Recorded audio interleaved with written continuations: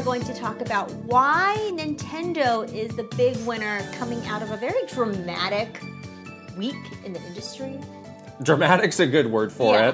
You could also say nuts. Yes. Where everybody was on edge, and all of the three big platform holders had a thing. Had kind of a piece of pretty bad news come out. Yes. But in the end, I think Nintendo somehow, as they often do, just skirts through and is going to come out on top from all of this tumult. Yes, but we're going to talk about all of it. We're going to break down what happened during the Xbox business update. We're going to talk about Sony's financial outlook. We're going to talk about the potential rumored delays for Switch 2 and just get the pieces together and see what is going on in this games industry. You can't make this stuff up, people, but that is coming up in just a minute. You're also back amongst the living, which is nice to see. Back!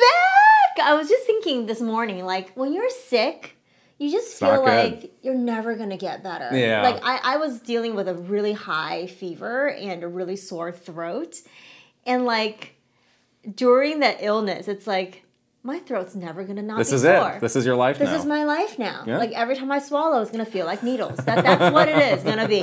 And then, like, you just get better, you know? And then you're like, wow, the human body is amazing. Like, we could just, like, come around. You know, I feel totally fine. It's like a distant memory of my fever dream. I saw some comments on the last episode, like, she looks bored out of her mind. I wasn't bored. I felt so bad. Yes. Like, I really did not feel well at all.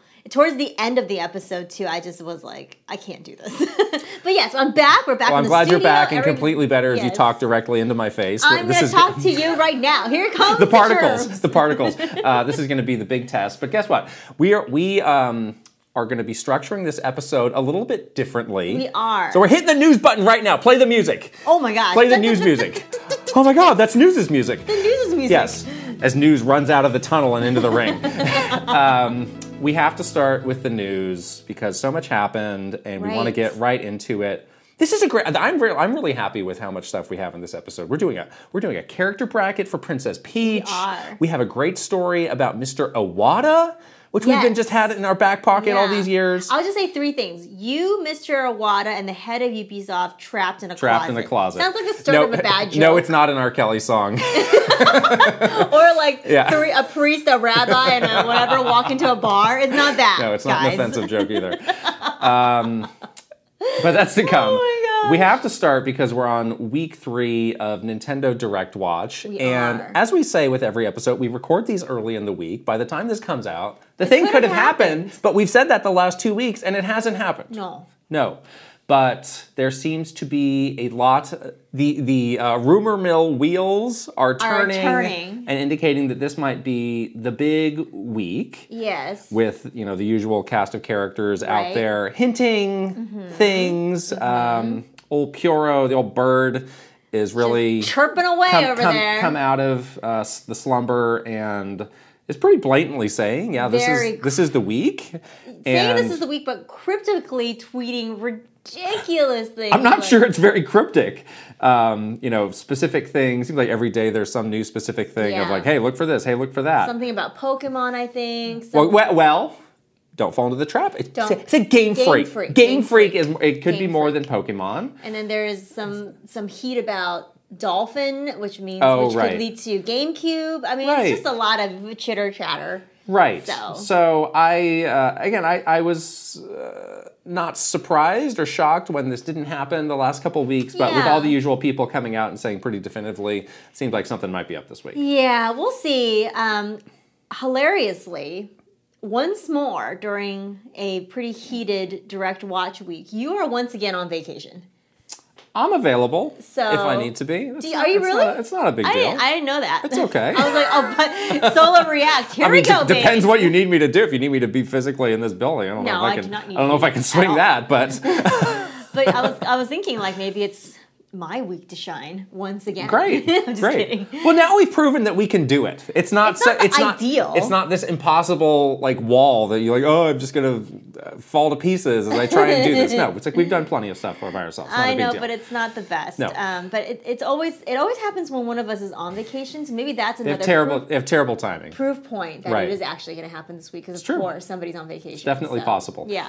One of the things that was getting out there was people saying, well, if this was going to be at a different time, but they had to move it because of this Xbox the business update thing that they were doing, which I could see some scenarios where that happens because, we'll get into the Xbox thing next. I do think there's going to be some content from that in this, that, some of their games that are coming to Switch.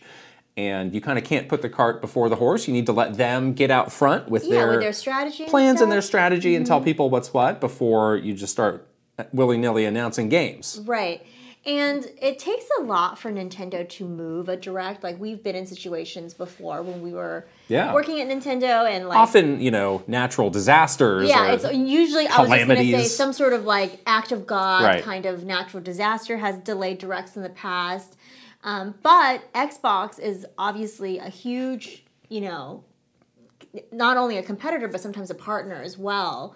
And Nintendo is highly motivated to keep relationships with Xbox. It's like if you're on a second date, you're on your best behavior. You got to be on your best behavior. Like I need to reschedule the dinner to 7:30. Okay. Yeah, you got to whatever you need. You got to play nice. You can't just it's not some like rando that you're just going to ghost or whatever. Right, You're going to have to play nice with Xbox. And so I can see that discussion happening at the highest levels and Phil probably personally making those kinds of asks of Nintendo. And if that happens, I think that Nintendo would delay or would work with Xbox on the proper timing for it. But yeah, it makes sense. Like, you want them to come out first, and then if they're announcing games for Switch, and Phil was pretty clear, like, I'm not going to announce the games right now, I'll let them do it. So it was pretty, like, obvious that it was going to be somewhere else. And probably a Direct. One of the consistent things that's been said is that this is going to be a partner Direct. That seems to still be the case. That does make things, perhaps for Nintendo, slightly easier to move things around. Exactly. But, exactly. As they say, when will our watch be ended? Whom's to know?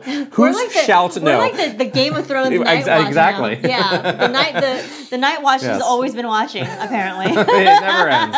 It never ends. But it has been interesting to there was real disappointment last week when we got again.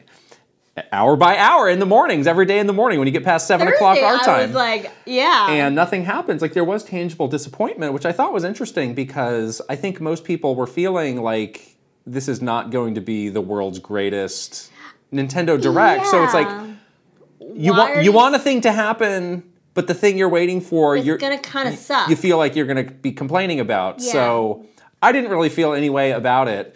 Yeah, I think people are now just very much on the conspiracy board, with the string and the pins. Yeah. Because I think people have hinged the idea of, like, depending on what this Direct has in it, and the scope of this Direct, it is pointing. It's like a crystal ball to the rest of the year for Nintendo. What does it mean? Like, there's a lot of sort of, like, connective tissue that people are trying to, like, wring out of this Direct. So I think that's actually causing more angst. That's a good point. Than what's the content of it. Or it is also like, this needs to happen before the Switch 2 can get it. It's like when your mom says, like, I've got something for you, but you need to do your homework first. Take out the garbage first. Right. Yeah, so it's like, fine, I'll do it. You gotta do it. Right. Yeah. But then it's like, you're just kind of waiting around for, like, these steps to get checked off the list or whatever. And I think that's causing people to have some angst. Okay. I certainly was, like, on, like, the hour watch last week, and we were... You were like, well, what is your angle? It may have been the amount of NyQuil that you had consumed, but you were really like living and dying hour by hour. Like, oh my god, 5 minutes to go, we're gonna find out. And then nothing. I was like, nothing happened. You gotta calm down. I was like refreshing. We were like on the phone. I was like, I need to know what's happening. You need to go take your 19th nap of the day. Yeah, and then I slept for like 21 hours straight. Anyways, great. But it's interesting how just to watch all of it play out and see people's reactions and stuff. It is fascinating to watch. Well, next up on the News Watch is the Xbox thing. We'll take a little break to say this episode's sponsored by ExpressVPN. Thank you. Thank you, ExpressVPN. So I'd like to share some mind-blowing information with you. If you are searching for something on, let's say, Netflix, what you get back is actually only a fraction of what they have available. Yes. And a lot of what they have is kind of linked to different regions of the world. So if you're in the United States, but you're looking for something that's available in, let's say, Europe, you ain't gonna get it. Right. Unless you use ExpressVPN. Yeah, you can use the app to change your online location, and then you can have access to so much more content. You have literally done this. No, I do this all the time. Yes. I literally do this all the time. I do it when I'm in the U.S. and I want to watch shows, especially like Korean dramas or Japanese anime that we don't get here, or it's just not available in the U.S. Like, that is the only way you can do it. And I need my K-drama people. So guess what I was doing when I was sick for a week? Yeah, I was watching Netflix. Yes. But the other really cool thing is if you're traveling and you don't want to miss out on your U.S. shows. Yes.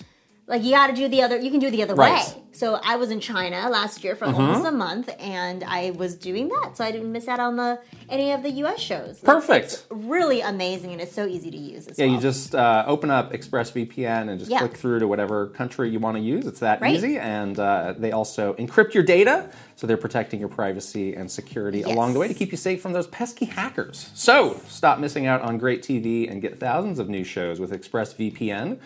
We got them to give you guys 3 extra months free when you use our special link, expressvpn.com/Kit and Krista. That's expressvpn.com/Kit and Krista to get 3 extra months completely free. Wow, free is great. We'll leave the free. link right over here and also in the description below. Next up. All right. We have the Xbox business update, which ended up being a very special episode of the Xbox podcast. Right. Which was a bit of a different format for them. It was Phil Spencer, Sarah Bond, and Matt Booty. And then Tina was the host. Right. Tina's Our good awesome. friend Tina Amini was the host. And it was only about 20 minutes long or so, but they went through some big topics. It felt like it was partially a response. Responding to some of the internet angst and, what was probably originally the news that they were planning to share. Right. And I got the sense that people came away from that feeling a little bit lukewarm about it. Like, that was not as much as I expected, or it was much ado about nothing, but I thought it was good. I always enjoy hearing directly from Phil Spencer. Yeah. I think he's always very good at... He's very honest, it seems, when right, he's out there. Right. Well, so, at least that's the persona he gives off. Right, but then also, like, these conversations online had reached such a negative point, like, they kind of had to do a little bit more than just, press the press release button. The play button, yeah. Right. So there's a couple chunks of news here. We can go through all of them. So they announced that there are 4 Xbox games coming to other platforms, and in kind of a bizarro twist, they were like playing 20 questions. Like, yeah. What are the 4? Is it Starfield and Indiana Jones? Well, no, Tina, I can confirm it's definitely not those. So they didn't come out and say what they were, but they were kind of dancing around like what they could be. So there's like, well, there's some of these are smaller games. They said over a year old. That are over a year old. They have met, the criteria was like, it has to be over a year old. It has met sort of reached the maximum. It's done everything it can. Audience and done everything it can on Xbox platforms. It may have, like, some of the games they said might have, like, cross-play with other platforms and other players. Right. So they can broaden the audience. So they had some, like, actual real criteria, which I kind of liked. Right. But then they were a little bit, they said, like, well, in the future, the criteria could change, or everything's on the table. Exactly. They even said, we can't, forever rule out Starfield or Indiana Jones. Right. So it's like, all right, whatever. But I think the 4 games that are coming are quite obvious. So they say it's Hi-Fi Rush, the game where you're like the Honey, I Shrunk the Kids. What's it called? Grounded. Yeah.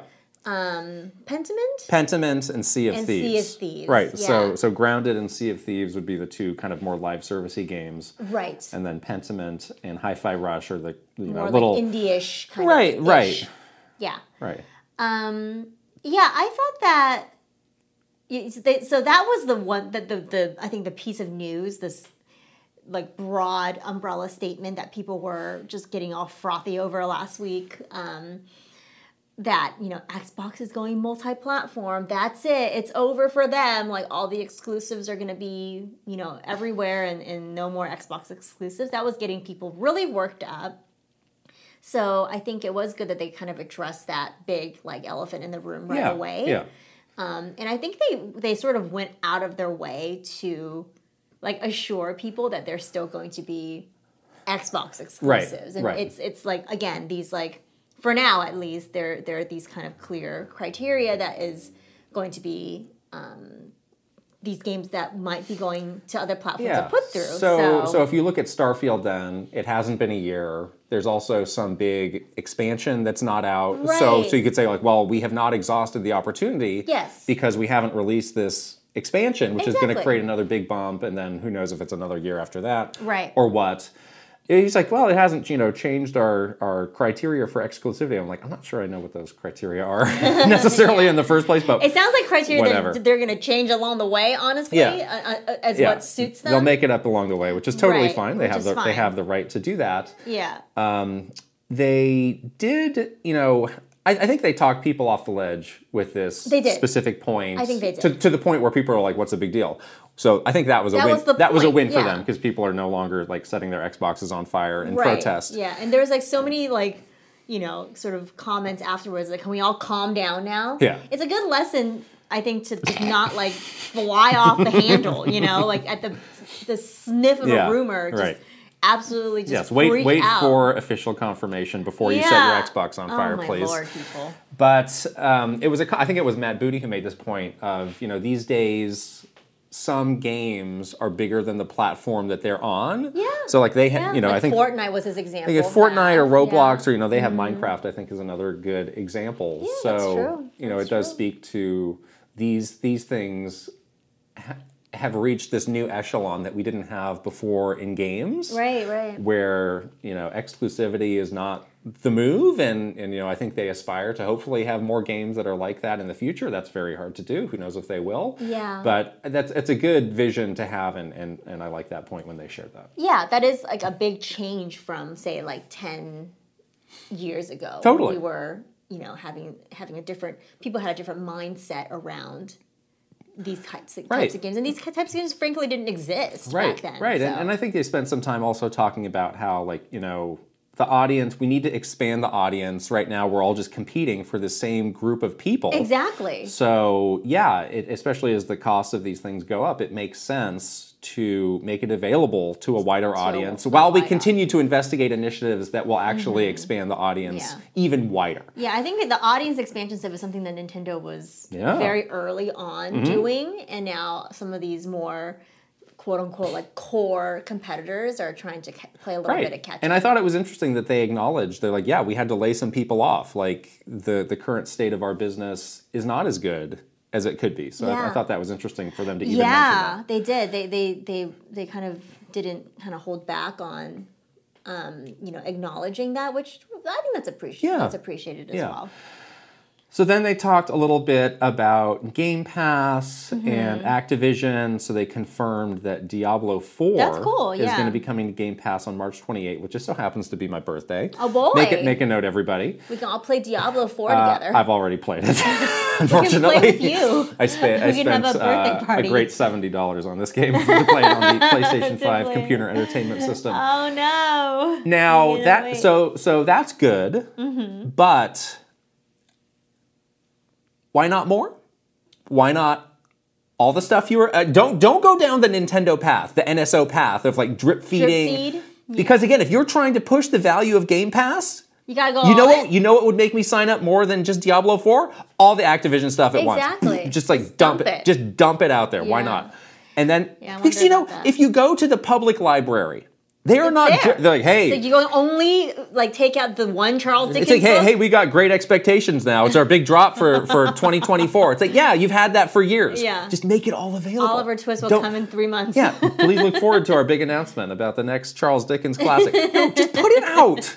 So I don't know. I don't know if that means they're doing something like that. Maybe they just wanted, a big name game to lead it off, and more of this will come. Yes. Please don't do that.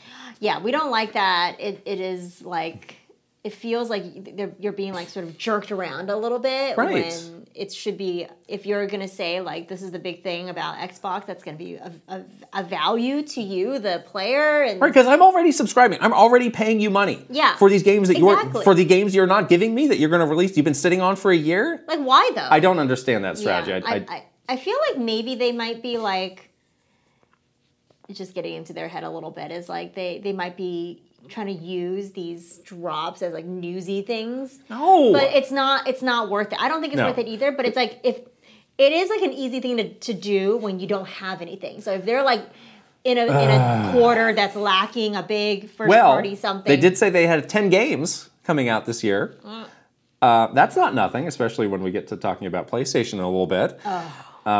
So yeah, I don't know. I'm not gonna assume and say that this is the strategy. I was like, I don't know if I love this. Yeah, I don't love it, but I can see them like doing that thing where they're like, we gotta hold on to the news for a rainy day, you know? But I don't love that. I think it should be just available. If one thing is available, that means you got the rest. Right.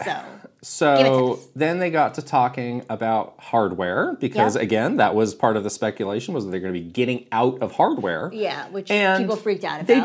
They did spend this time talking about, we want every screen to be an Xbox, and that's good. Yeah, that's good. But, they did talk about how the best experience will always be on our hardware, and that's, that's what Nintendo's always said. It's like, nothing can beat the combination of us making games for the hardware that we also make, which is it's very true and factual. Yes. And true point. So there were kind of 2 points to this. They said they will have something to announce hardware related this holiday. Mm-hmm. What could that be? She said, read that quote, because I think that quote is ridiculous.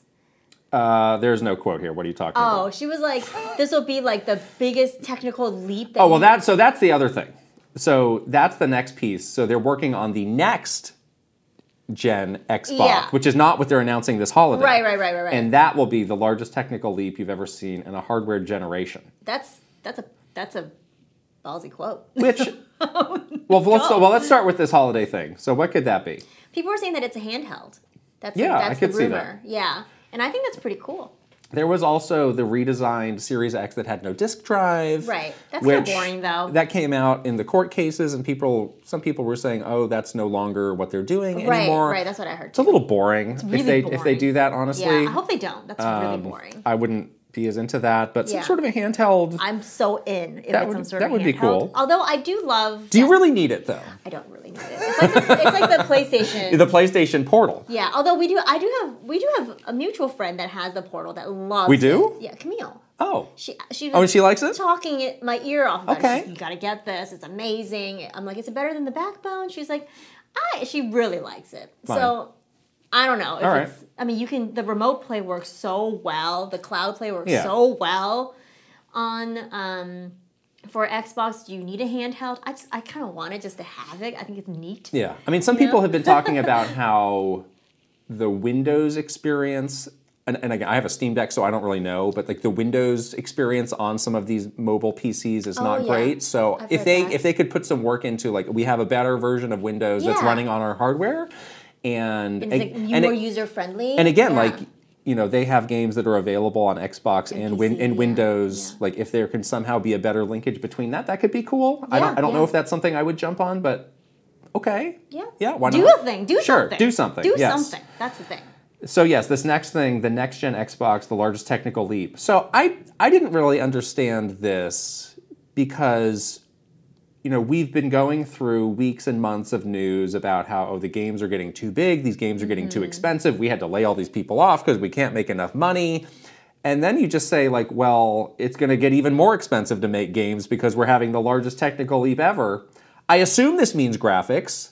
It could mean something else. It could mean something, but I think most people hear that and they say, oh, the graphics are going to be great. Yeah, maybe. Maybe. Technical is such a broad term, though.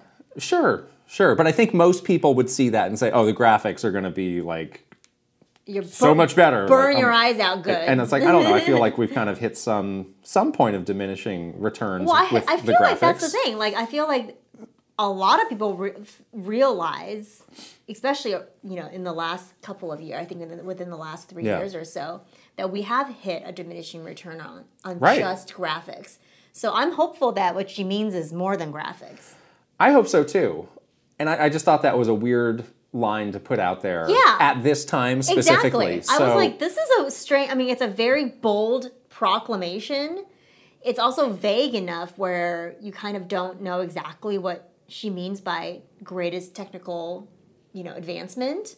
It could mean a number of things. Like a technical advancement is such a broad, such a broad. I mean, they literally could have just confirmed, we're going to have a next gen Xbox and left it at that, right? And stopped those rumors off right there. So I'm getting a little hung up on the phrasing, but again, this was our life when we worked at Nintendo, and how people would interpret or misinterpret statements like that. So someone wrote that and approved it, and she said it. So maybe she just flew off the handle and said it on her own. Who knows? I'm just kidding. I don't think she would do that. But yeah, it is a very interesting thing to say. That was like almost like too much information, but not enough information. But, right. But too much information right now. So the last thing they talked about, and this was another bit of rumor debunking, was about having this legacy library of Xbox games and how Xbox is going to respect that and do everything that they can to make that live on in future hardware generations and keep those services going for as long as they can. So I think that's good. Yeah. I was not one of the people who was worried about them pulling the plug on this. Yeah. I mean, people do have... I mean, they were kind of the first to do this. True. So. And they did have a good proof point about what they've done with Windows over the years and how things have worked on Windows through various iterations of that. It sort of like bleeds beyond the gaming part of Microsoft. Yeah. It is in like the broader Microsoft DNA, which bodes well because that means that they're going to continue to support that. Right. And again, so not every game is perpetually backwards compatible on the Xbox. There are some that have fallen off, but at least they are putting effort into trying to do their best with it, generation to generation. Yeah, I think so. So that's nice. Yeah. Can they stop calling it back compat, though? That's weird. I was like, you don't need to shorten this. It's not that long of a word. Making some catchy catchphrases here. Catchphrases? Yeah. We're cool. Right. We're relaxed. Back compat. So that was pretty much everything in that. Again, it was pretty... to the point. The tone of it was not funeral serious, as some of the imagery was leading you to think. What was your kind of, grade this presentation? What would you grade this? Maybe like a B? Yeah. I thought they did a fine job of just kind of telling you what it is they need to tell you. There was not a lot of like, let's beat around the bush kind of stuff. Like, we're not trying to like... just spin doctor a bunch of stuff. It was just, it is what it is. They had news, they had stuff to tell you, and they told you. Right. The stuff that they told you might not be like mind-blowing stuff that was gonna like shake your core. Right. But it did its job of getting people to just literally calm down and like stop freaking out. Right. And it answered from the horse's mouth some of those questions that were, under speculation. Right. So I think for all those reasons, it did its job. I agree, and I disagree somewhat with the people who said, like, you could have just put out a press release. I think this needed... No, you needed to... I mean, it's a shame that they ended up in this situation in the first place. But I think they did the best they could to diffuse the situation. Right. And I think they did the right move, just getting people out there to have a conversation about it. So that was their bad week. Yeah. On to PlayStation's bad week.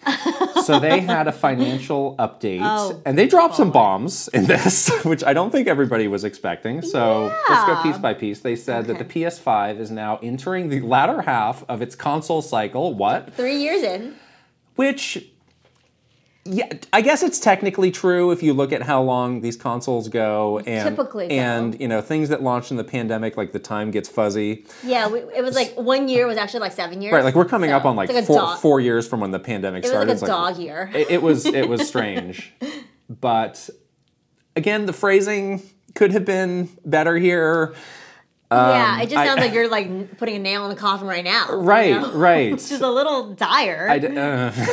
Very expensive piece of hardware that we only have enjoyed. And they've only gotten out of their like stock issues it feels recently. It's just a generation that feels like we're still waiting for it to fully kick in to high gear. Yeah. So for them to say that is a bit dissonant with how people are feeling about it. I mean, I think it's a piece of hardware that we have and we enjoy and like a lot, and play a lot, but I think we're just waiting for, all right, this is the year that it really explodes. Gets it together. And it's not... and they're going to have tons of exclusives, and it's going to be amazing. Right. We've been waiting for that year for 2 years. So that piggybacks into the next point, which is, I'll just read it from their thing. We do not plan to release any new major existing franchise titles next fiscal, such as God of War Ragnarok and Marvel's Spider-Man. Uh-oh.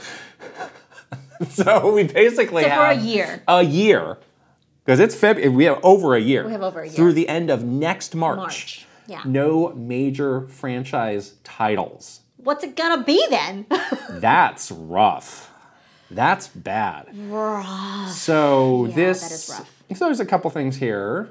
We know that the cycles for making these games now are crazy long. Right. And these games are super hard to make. It may suggest that something hit a snag and got delayed, something, some big game, like let's say they had the Ghost of Tsushima 2 set for this year, could have had some snag and they need more time and they don't have anything else to fill it out. So that doesn't rule out other games. Yeah. I don't know what exactly their line is. Multi-platform games. Right, so like Final Fantasy is coming to save the day in a couple weeks. Exactly. And there will continue... Cloud will save us. Yeah, there will continue to be every big multi-platform game will be on the PS5. Yeah. But... I mean, you still have games like from other studios, like a Dragon is obviously on all the platforms and on PS5. Yeah, but you always think like it's the responsibility of the platform owner to lead the way and to have, to bring its best and brightest out on a regular basis. So to just say like, well, what are you doing? We're sitting this year out, sorry. Like that's a rough. You're not allowed to do that. And think about the holidays. This is like, what is the big holiday game going to be? PlayStation, yeah. Call of Duty again? I mean... No, we can't do that here.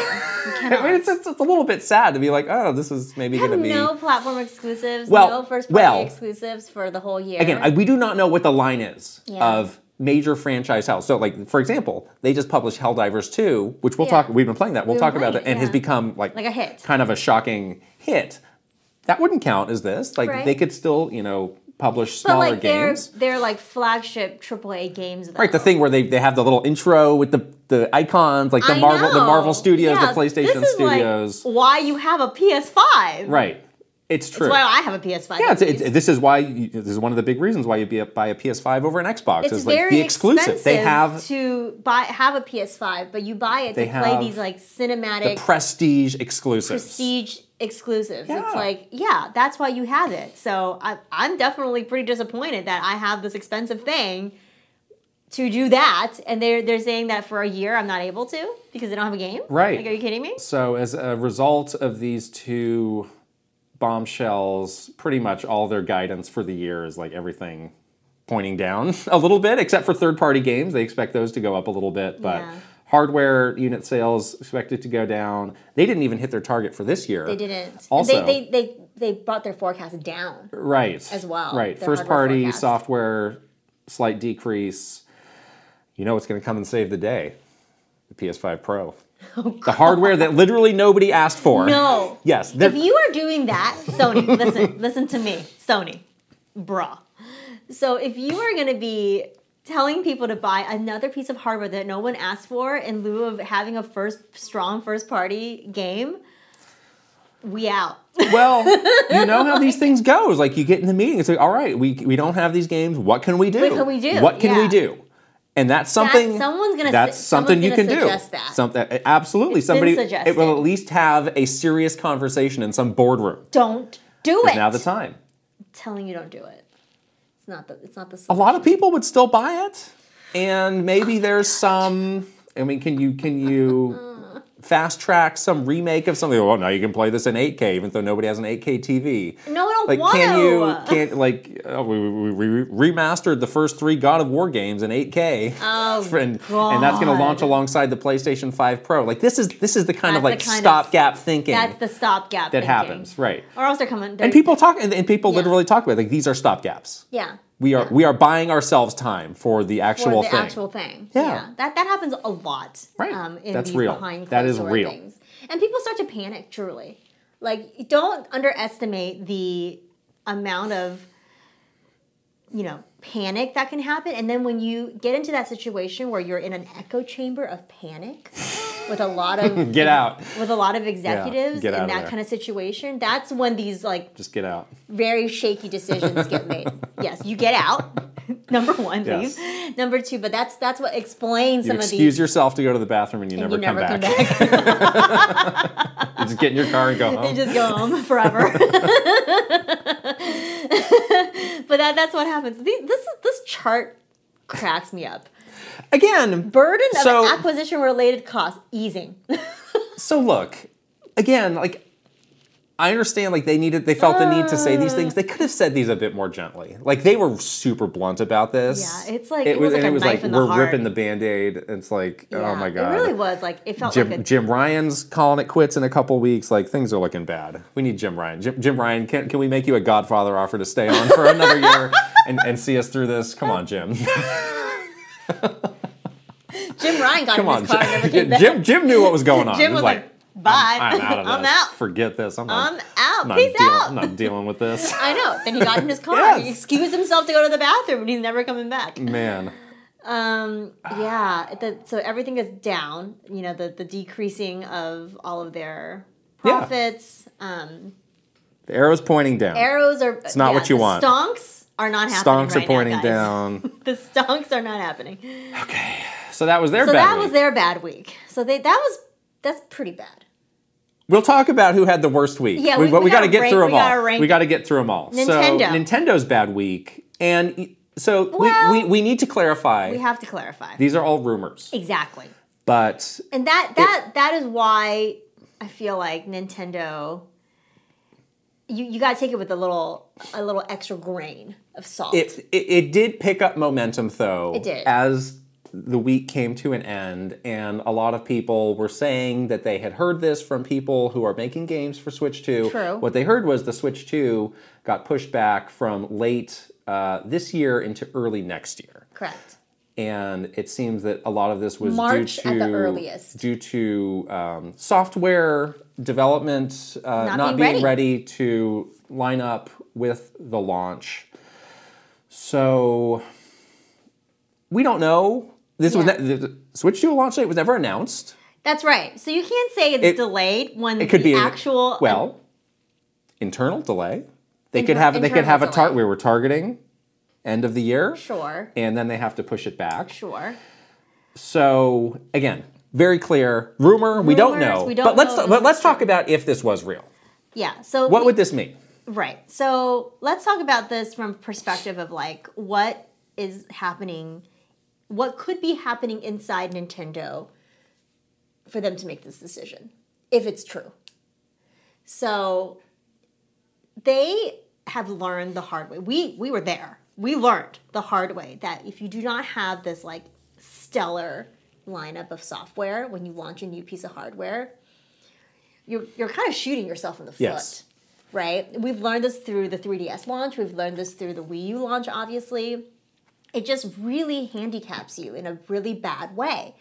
And they are extremely sensitive to that. So I think they will move mountain and ocean to make sure that software lineup is crazy good. Yeah, I think that's why this feels like it has a kernel of truth to it, and it feels reasonable for them because that is their MO. Yeah, if your star launch game, whatever it is not ready, you kind of have to do this. Right.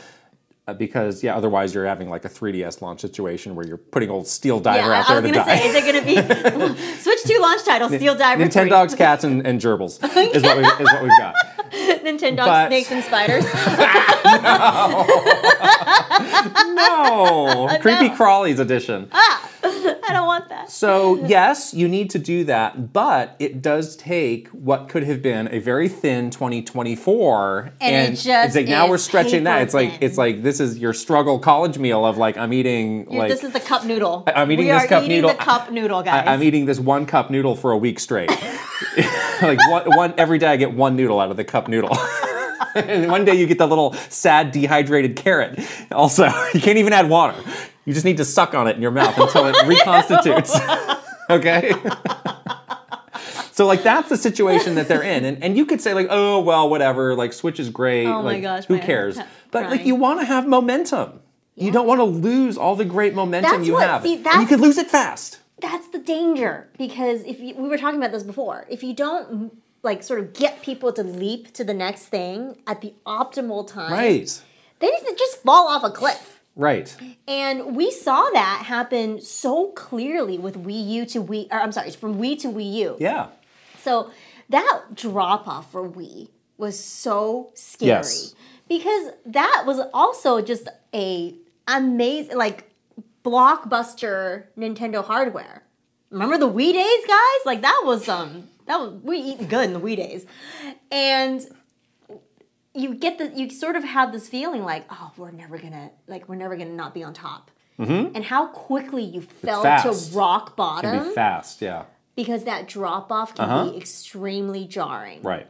And they're in that danger zone right now, because you're right. Like it is becoming like very thinned out. Like, sure, they might have some stuff in the hopper. Like people are saying, like this is where you bring out the rainy day stuff, remakes. Well, that's where they're in a better position than I would say Sony is. Exactly. Is like they have something, maybe multiple things that they've just been sitting on for something like this. Yeah. Where it's like, well, maybe we can put this out here. Maybe we'll port it to Switch 2 if it's not the time. Right. They got options. They are more prepared for this than anybody else. Right. But even still, it's not a great option. It's not, like, what is the holiday game for the Switch going to be? If they is it going to be Paper Mario?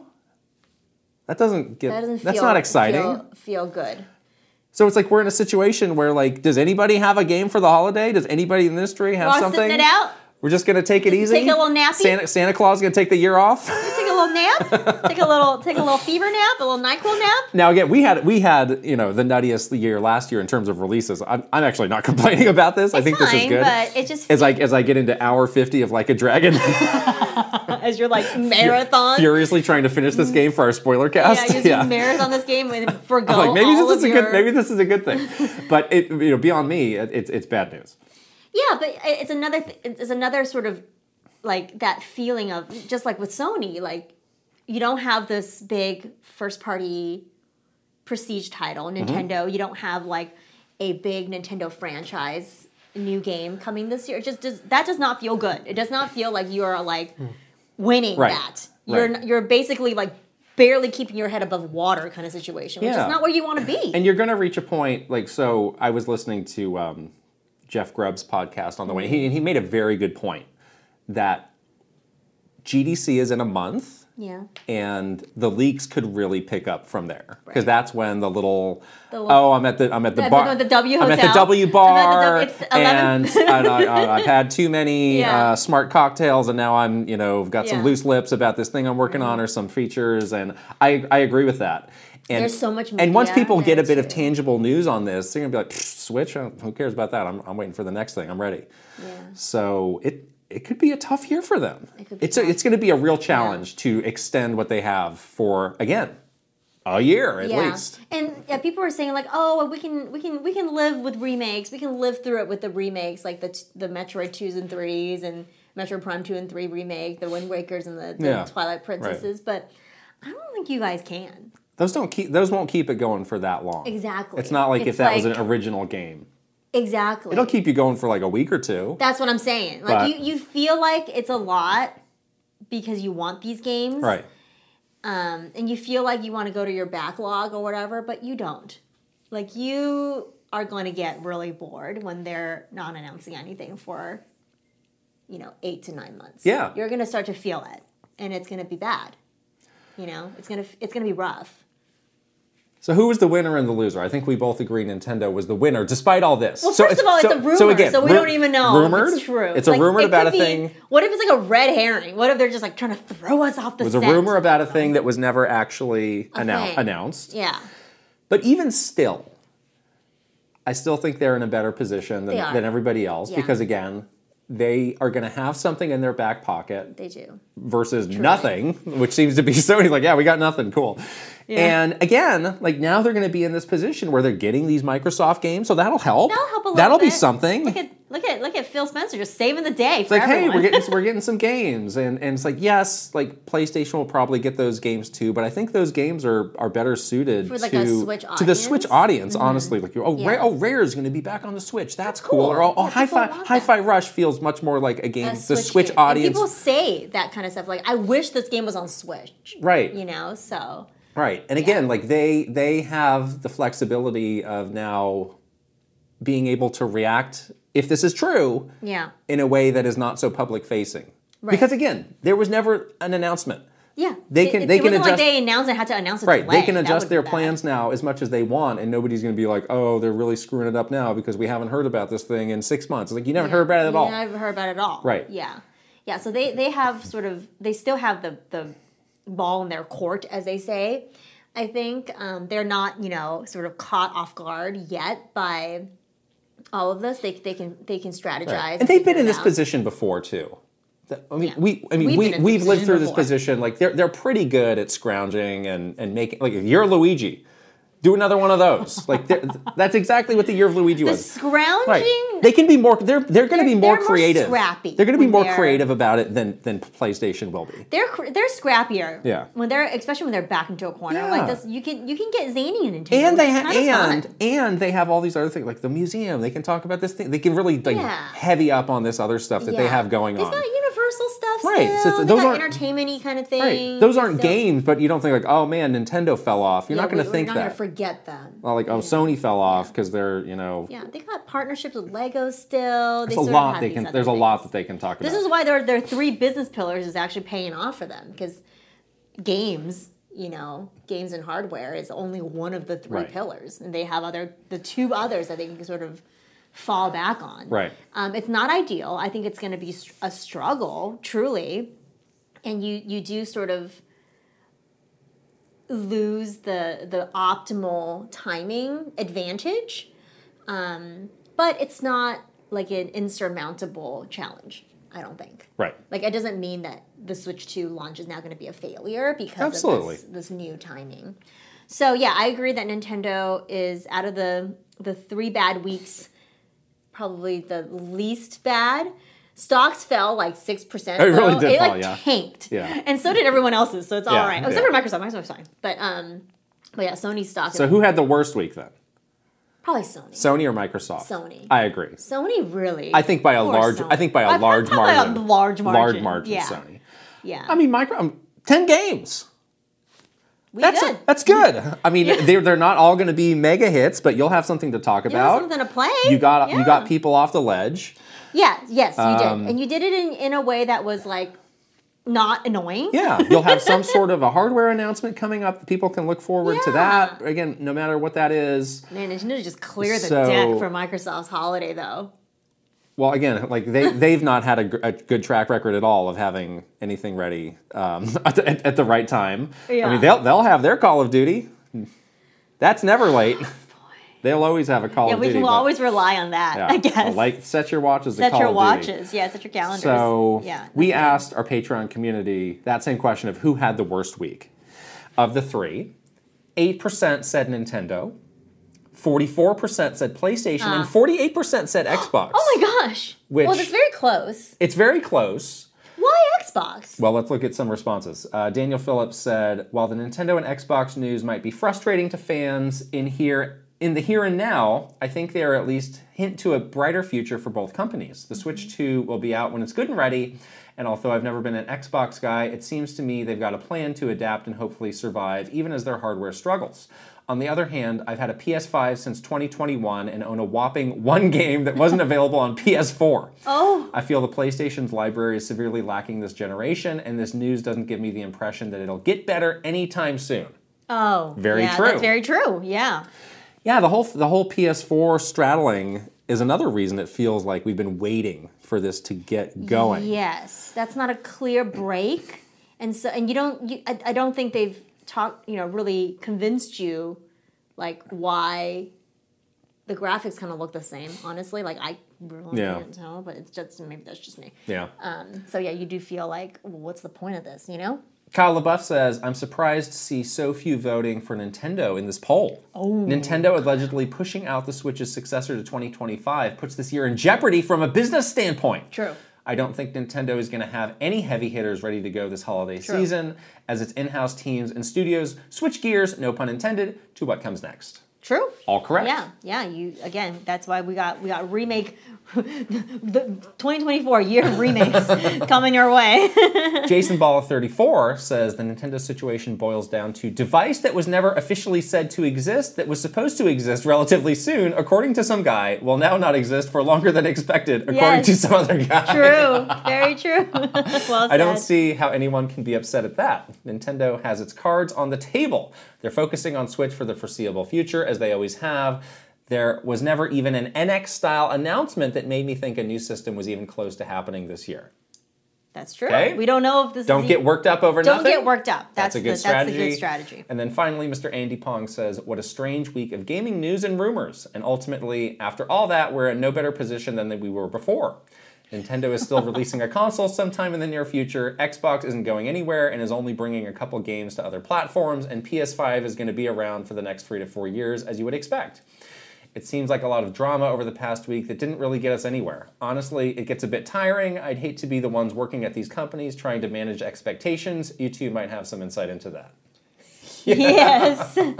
Yeah. The rumors can get to you. Yeah. Especially if, well, it works both ways. If it's a true rumor, then you feel anxiety because you're like, oh no, people know. People know. People know we gotta do something. We gotta Right. we gotta set them straight.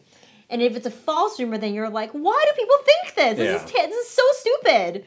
And you just feel worked up by that. So if you're working within these companies dealing with all of this online speculation and people just having meltdowns all day long, it is quite exhausting. So yes, I do feel it for them. Yeah. Hopefully Xbox, I think they've quelled their little round of stuff so they can take a little breather.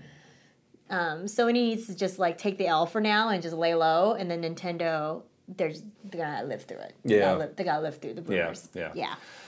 Phew. Let's move on to greener pastures. I know, we need a palate cleanser We're gonna do after something that. light and breezy Let's here. do that. We're doing our Princess Peach Showtime character bracket, this time with the transformations in the game.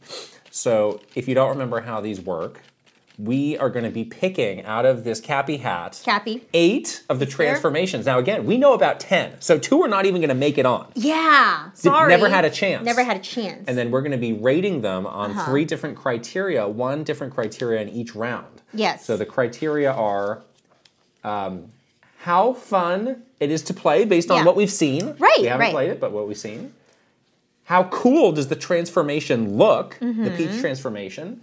And then finally, how creative and original is it? So the first round will be, does it look fun to play? And we're rating those on a 1 to 5 scale. Let's do our seating right now. Yeah, you can pick. I will pick, you can write. Okay. First we have Cowgirl Peach. Okay. Next, we have Figure Skater Peach. Ooh. So these are the pairings. Yes. Next up, we have Mighty Peach, followed by Ninja Peach. Ooh. And then Mermaid Peach. Oh, you were very worried that Mermaid Peach would not. I'm so glad Mermaid Peach made it. Sneak through. Sword Fighter Peach. Oh, that's a tough matchup. Mermaid versus Sword Fighter. And our last 2 are Patissiere and Dashing Thief. Oh, that's an interesting pairing. Okay. So the 2 that did not make it, sad to say, are Detective Peach. Oh, that's too bad. That one looked interesting. And Kung Fu. Oh, wow. Yeah. Those are 2 of the bigger ones. All right. Oh, well, them's the breaks. That's right. As they say. Okay, so in the matchup of how fun does it look like it is to play, first pairing is Cowgirl Peach versus Figure Skater Peach. Yes. So Cowgirl, the gameplay probably involves some sort of lassoing. We've seen the lassoing. Yes. We've seen Peach on a horse. Yes. That looks cool. That looks cool. Whereas with Figure Skater Peach, I'll be honest, I don't exactly understand this. It looks like it's more like about movement. Could be like a rhythm thing, like input the triple sow cow. I don't know. The triple toe loop. Toe loop. Do the button combo. Yeah, it just kind of looks like she's like kind of, skating around versus some sort of gameplay. I'm going to give Cowgirl a 4, and I'm going to give Figure Skater a 2. Yeah. Yeah. I agree. You're going to do the same? I think All right. so. 4. Overwhelming victory for Cowgirl here. So Cowgirl is definitely moving Yes. on. Next, the Mighty matchup is and Ninja. Mighty and Ninja. So Mighty is one of the newer ones that were revealed. Like a Power Ranger. This is kind of like a superhero Peach. Yeah, almost like a Mega Man Peach. Is that right? It kind looks, of has a Mega Man look to it. The look of the character is a little bit Mega Man-ish. But so basically, I think she has Is there like an arm cannon kind of situation? I think she had like super strength. She was like picking stuff up, like picking up a car, throwing a car around. I think I saw that versus Ninja Peach, which seemed to be a bit more stealthy. Stealthy, yeah. Which maybe is an issue for me. I don't mind. So I bet the stealth of this is not. I bet the stealth could be fun. Okay. Yeah, I'm a little. It's a little hard for me to wrap my head around what the gameplay for Mighty would look like. So I'm going to give it a 3. Oh, I'm going to give that a 4. Okay. Because I think that looks fun. Okay. Yeah. Yeah, but I guess so. I mean, I just can't wrap my head around it for some reason. Ninja Peach looks really fun. I think it might be fun to do a little stealth in this game just to change it up a little bit. So I'm going to give that a 4. Oh, a 4. I was going to give that a 2. Oh, okay. So then Mighty moves on. Yeah. You just don't like stealth. Well, I think Ninja, again, like, you have a sword. There's another one where you have a sword. Like, I feel like this is the one that could... Isn't Ninja with like a little... Do they have Ninja little stars. Ninja stars? It also is reminding me... Kunai? Little kunai? It's also reminding me of Nintendo Land. You don't like it? I'm getting some bad feelings. If it was just cash, it would have been so much better. All right, get it right. If it was just dollar bills, it would have been great. Oh boy, here he comes. Okay. Mermaid Peach. Mermaid Peach versus Sword Fighter Peach. Ooh. Oh boy. So what is Mermaid? You see her just swimming around. Why are you like this? But what else? I think maybe there's some sort of like tail action with a little tail. Tail whip. Okay. Tail whip. Yeah. Maybe there's some sort of like, I'm just imagining the Little Mermaid gameplay somehow that we recently played. Yes. And then Sword Fighter looked like this is like the most straightforward kind of actiony. Like, sort of like a like a straight up like fencing. Swinging that sword around. Swinging the sword. Not very imaginative. I feel like Mermaid Peach is good because swimming levels typically are annoying. But if you have like a power, like a swimmy power, like a mermaid or like something, you feel a little bit better in the water. Like, for example, when you're Frog Mario and you're in the water, like, it's more fun. You know what I mean? You're in the bag for Mermaid Peach. I want Mermaid 5! 5, wow. I really like Mermaid Peach. And then what are you giving to Sword Fighter? 3. 3. 5 and 3. You give it a 5 for real? I'm going to give it a 5. Okay, I'll give it a 4. Well, I mean, you can give it whatever you want. No, I'll give it a 4. I don't want to actually like be dishonest by trying to like game this. I was gonna give Mermaid a 3 and Sword Fighter a 4. So what is that a tie then? It's a tie. Oh, well, we'll let you're very passionate about mermaids, so we'll let that move on because I'm you're indifferent to mermaids. I'm not particularly passionate about it. Mermaids. Okay, next Patissiere, yes, Peach, and Dashing Thief. Now, see, I think Dashing Thief is more stealthy, no?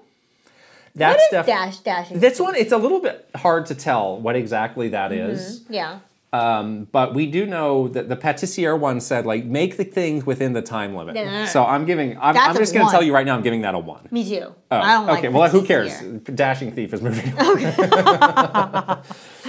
Yeah, it looks so cute. Too bad. If it was in the cool category, like how cool it looks, it would have been higher because the cookies look good. Right. So that is the next... okay, so round 2. That is the next one. Is how cool How cool does it look? So we got Cowgirl versus Mighty Peach. And then we got Mermaid versus Dashing Thief. Yes. Oops. In the how cool does it look around. Okay, so I think the cowgirl Peach is very cute. Again, I'm getting a lot of like Barbie inspiration because the whole like cowgirl theme was so big last year with Barbie. And then Mighty. Isn't Beyonce doing some Western motif the Western now? motif is very in right now. It's very trendy right now. Okay. I don't know if that's what they were going for because I don't think they care about Beyonce, but maybe they do. But it is like quite like the fashion trend right now.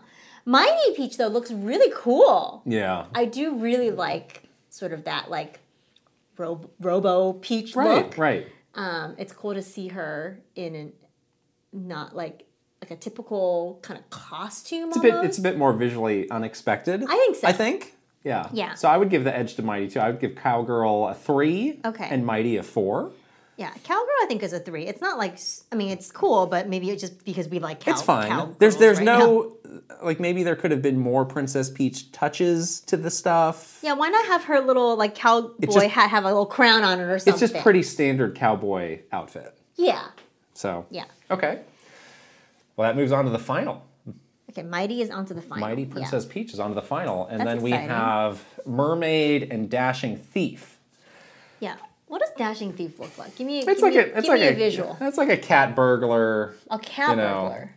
Well, why don't you monologue about the mermaid? Yeah, Mermaid Peach looks very cool. She looks like the Hamburglar, honestly. No, this is the persona look. Oh, Joker. People are comparing this to Joker. She looked like the Hamburglar to me. Oh yeah, this is so cute. Got a cape. What was that other game? Rhythm Thief? Was that? I think there was a game where it looks very similar to that. I like her little boots. Oh, she's got like a what's he call that? A paraglider. A paraglider in this. Her cape becomes a paraglider. She's got some sort of a hook apparatus. Yeah, like a little grappling hook. Right. But yeah, cute boots. I think I have boots that look like that. Oh. Cute boots. That's I like this. A bonus. This is way better than I thought. Oh man, this is hard. This is really hard. Is it? I kind of like this look. All right, well, let's talk about. Here we go. So is Mermaid Peach just ripping off the Little Mermaid? No, because we need the to talk tail about is that. a different color. What do you mean? The Little Mermaid tail is green. And this is Her like tail is luminescence, like rainbow. Yeah. Okay. This is such a cute design. Seeing her as a mermaid is the best. Seeing anybody as a mermaid or a unicorn is like a unicorn. Basically, you're like wait. Explain that. Explain the unicorn half of that. I don't know, like a person. Maybe they can become a unicorn. Do they still have a human face? They can have like it's like that centaur where he's like half person but in like a horn. What? This is like what every little girl loves. You know, like unicorns and mermaids. I'm reeling from this right now. Really? You don't see that. Nobody unicorned somebody. What would unicorn Krista look like? So it's like this top half of my body would be it's like still my okay. So knee. it's and you would have the horn. I would have a little horn, like a little rainbow. Someone This is nightmare fuel. Somebody make like a I don't want to see that. Photoshop of that, and then like the back would be like a horse, clop around. I don't. Anyways, we're digressing here. Okay, so it sounds like you're maybe a bit more excited about the Dashing Thief. I realized that the thief looked cooler than I thought. I'm like, okay. Oh wow. I mean, to me, it's the Hamburglar. So you don't like this. I'm less into that. You're not less into it. Even though I think it's pretty blatant, like Little Mermaid. You like the knockoff? I think that's a little bit better. The mermaid is seeing her as a mermaid is cool. It's just fun. Right. It's fun. Right. Yeah. It's a bit more unexpected versus. So let's say 4 for mermaid. Would you give mermaid a 4? Well, what do you? Yeah, I think so. I'm gonna give I mermaid go 4 and 3 again. It's close. I'm gonna give mermaid a 4. I'm gonna give thief a 4 too, but you give it a 3. So what? So mermaid moves on to the final. Okay. So it's mighty versus mermaid. So our last criteria is how creative and original is it? Oh, that's kind of tough too. Yeah. Well, okay. Let's think about this again. I mean, yes. A mermaid just is swimming around. It's not creative. Right. It's not really creative. A Little Mermaid movie came out in the last 12 years. Look at the mermaid. See what powers it has. What we don't have time to read the Wikipedia page on it. Just tell me. Fine. So we don't think I don't think it's that creative either because a mermaid is a mermaid.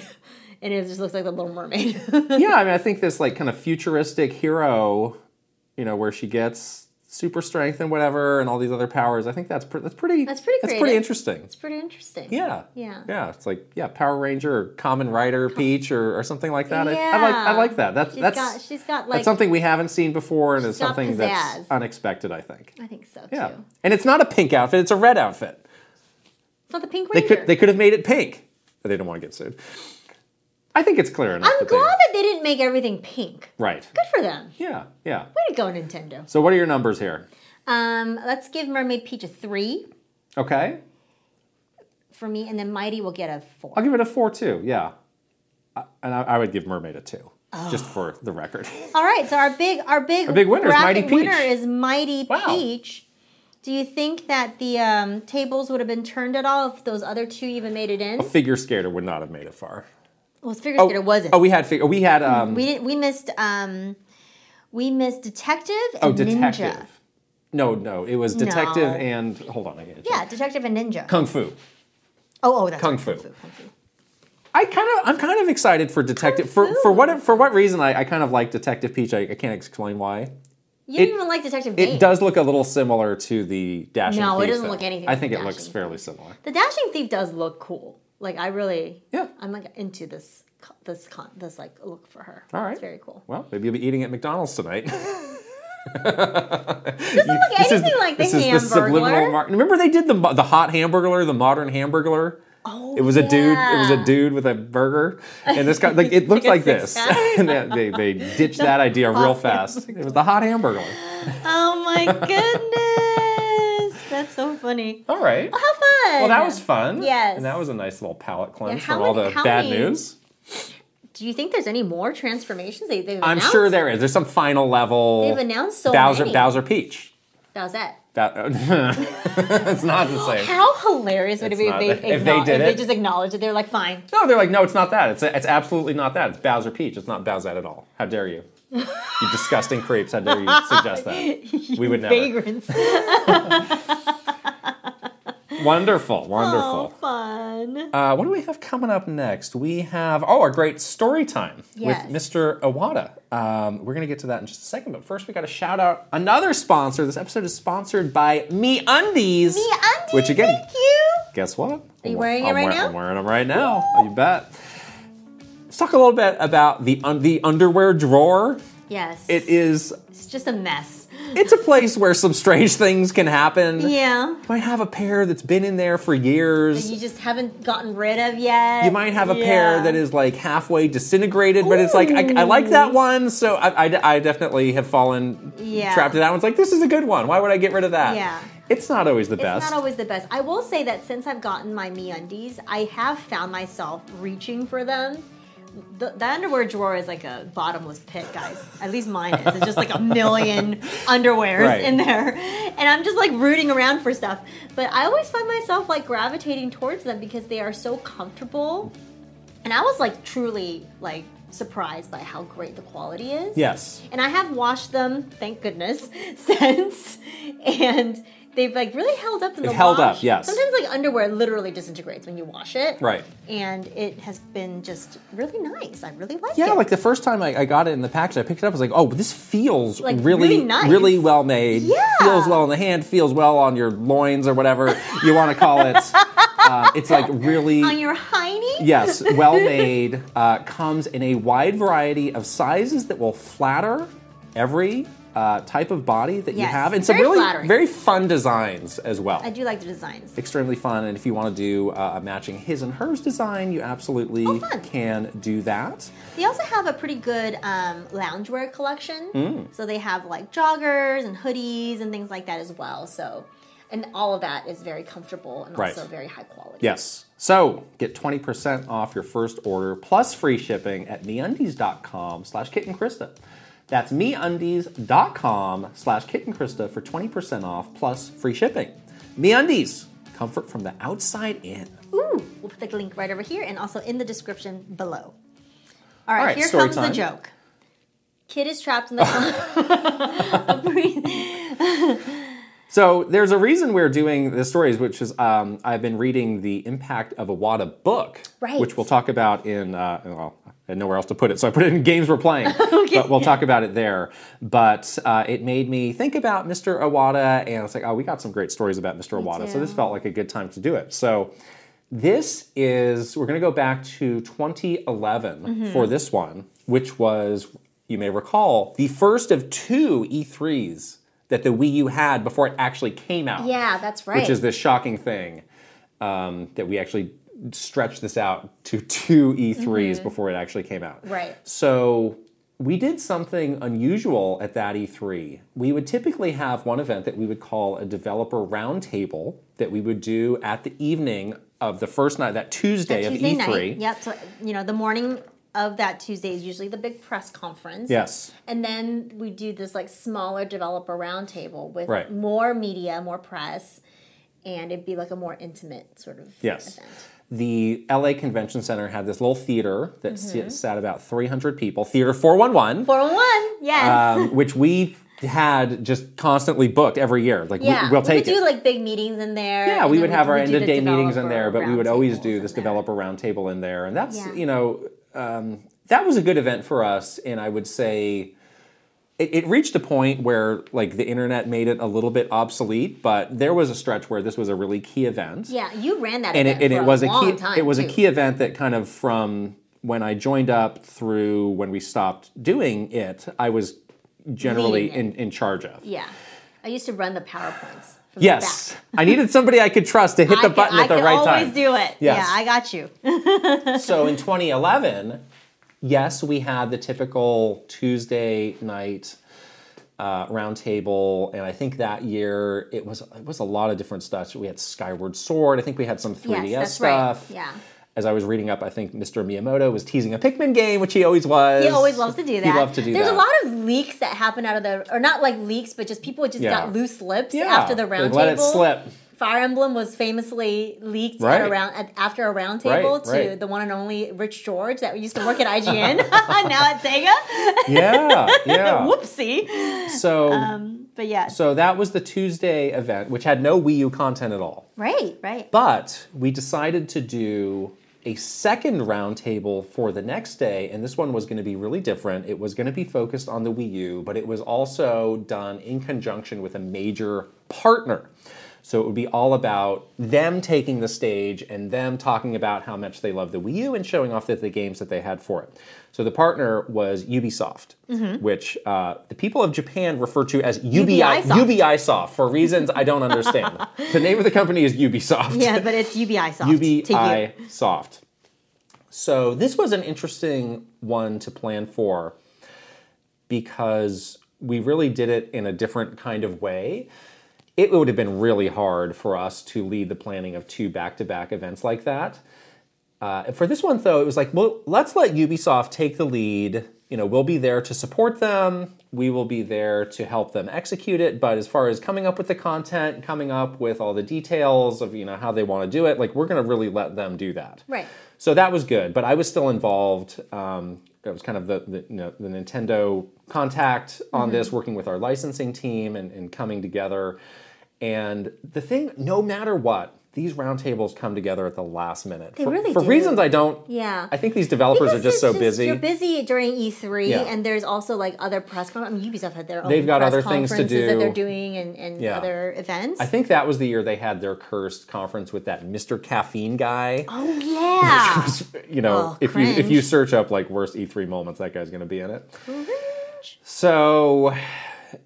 It was in the evening, it was at the end of the day, and kind of, we didn't really get a chance to rehearse this, was the other thing. Right. There's always never a rehearsal. A few of us came in to look at the room and talk about the setup and get it all good, but there was not an extended rehearsal there always was with the Nintendo one. We would always have an extensive rehearsal the day before, and that's when a lot of stuff got ironed out. So this one was done a little bit on the fly. We were going to open this event with this big moment with Mr. Iwata and Yves Guillemot, who is the head of Ubisoft. And they was well, this is going to be a symbolic, start to this event. They're going to, talk about the great partnership and the great relationship that Nintendo and 2 big heads and Ubisoft of 2 companies. And that's going to be a wow moment for everybody because, Mr. Iwata would often go to these. He would sit in the back, or he would not make a big deal. He was not speaking at these often. He's not speaking at those because he spoke during the press conference. Yeah, he's done his thing, and it's up to somebody else. So that was going to be like a big surprise, wow moment to have these two heads of these companies here to get it started. So again, we didn't have a chance to rehearse this, so everybody's trickling in like an hour before, and the question comes up of like, so these guys are going to be here, but we want this to be a big surprise. So where can we basically stash them so people don't just see them like out and about? Yeah, because the theater is pretty small. Right. And it's like, there's really nowhere, there's no like green room or backstage or any of that stuff. Right, there's not. So the option was like, well, they could basically hide behind this like riser where the other people are going to be standing. It's like, that's a little awkward. Yeah, for these two men to just hide behind this thing. It's weird, so let's not do that. But then there was this other little like side like storage area. Yeah, it was like a broom closet. It was like stacks of chairs and like folding tables and stuff like that. So it was like, okay, this is the only option we have. So these guys are going to have to wait in here once people start coming in. And Kit, your job is to be kind of the person listening for the signal and tell them when it's time to come out for them to walk out. So these guys need to go in there about a half hour early because people start coming in. And getting seated. People start trickling in and getting seated. So I had a half hour of quality time in a closet with these three guys, like in this very small space. Like it was probably, if you made a square of this like recording. Oh, it's tiny. Like that was I've been in that closet. I have mic'd we've all been in there. I have mic'd somebody up in that closet for a round table. Yeah. So I was like, wow, this is a once in a lifetime experience. It's kind of awkward. So I was expecting, I was like, these guys know each other. These guys have met before. Surely they'll be prepared with some small talk conversation, or like, hey, how's your wife, or something like that. These guys had nothing. There was nothing. Like it was just like, like awkward, like looking at the watch, like what are we gonna do here? So like, did you like try to make some conversation? Well, I did kind of like. I did feel it, like the pressure upon me to like not make this awkward. So we go with the can't lose with that. How's your show? How's your show going? How's that going? And people, anything you're excited about that you saw, like that kind of anything stuff? Standing out like that. All right, that got them going. That was a little icebreaker. I do remember I told the story to Yves Guillemot of. I had become like a major Assassin's Creed fan at this point. I told him the story of like, Assassin's Creed 2 inspired me you went to Italy. Go to Italy, and he really enjoyed that story. And that kind of led to some other conversations of like, where have we all been traveling, or so we had a nice vacation here or there. Yeah. So we somehow make it past this awkward 30 minutes. That's a long time. It's a long time. Especially when you don't have a drink in front of you.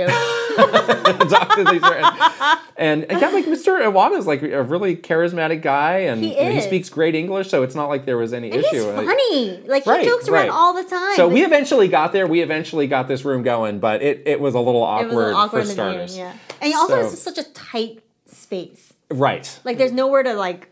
You can't even go like look at your phone for a second. Exactly, because the other person's just right in your face. Right.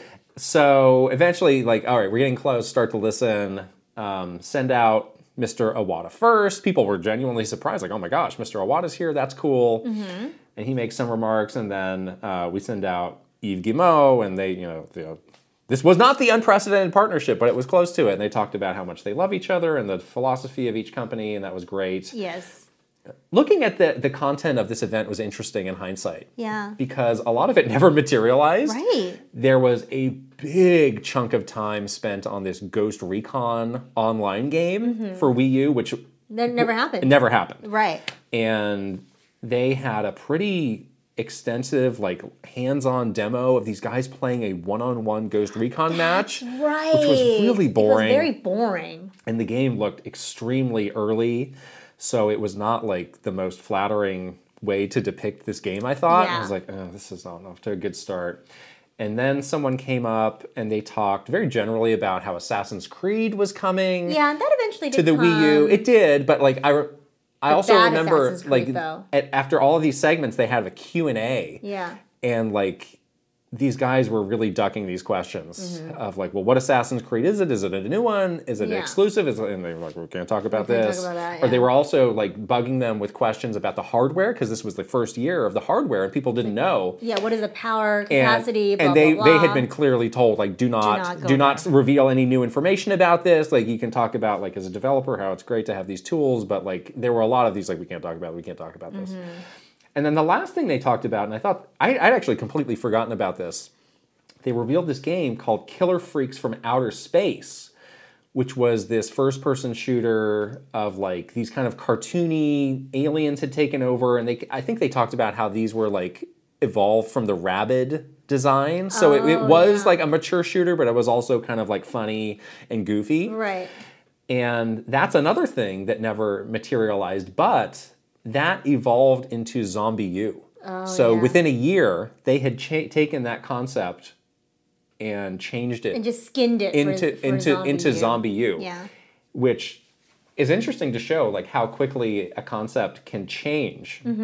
Because I mean, literally a year, totally different game. Like they didn't have that. I mean, they had a trailer. They had some stuff to show from this Killer Freaks game, but. That's pretty fast turnaround to completely change what that game is. And then on that stage next year, Reggie was getting zombified. He was getting zombified. Yeah. Yeah. So that was the last year that we did one of these. I would not say this event was a resounding success. Not just because a lot of these things never came out or never materialized the way they wanted. The games just didn't look great. Nintendo's found other ways since then to really highlight what developers are doing. So I would say this was not the greatest moment of these early days E3 developer roundtables. Early days, sort of, the formula was very different, and the way that you got news out to people was so different. Yeah.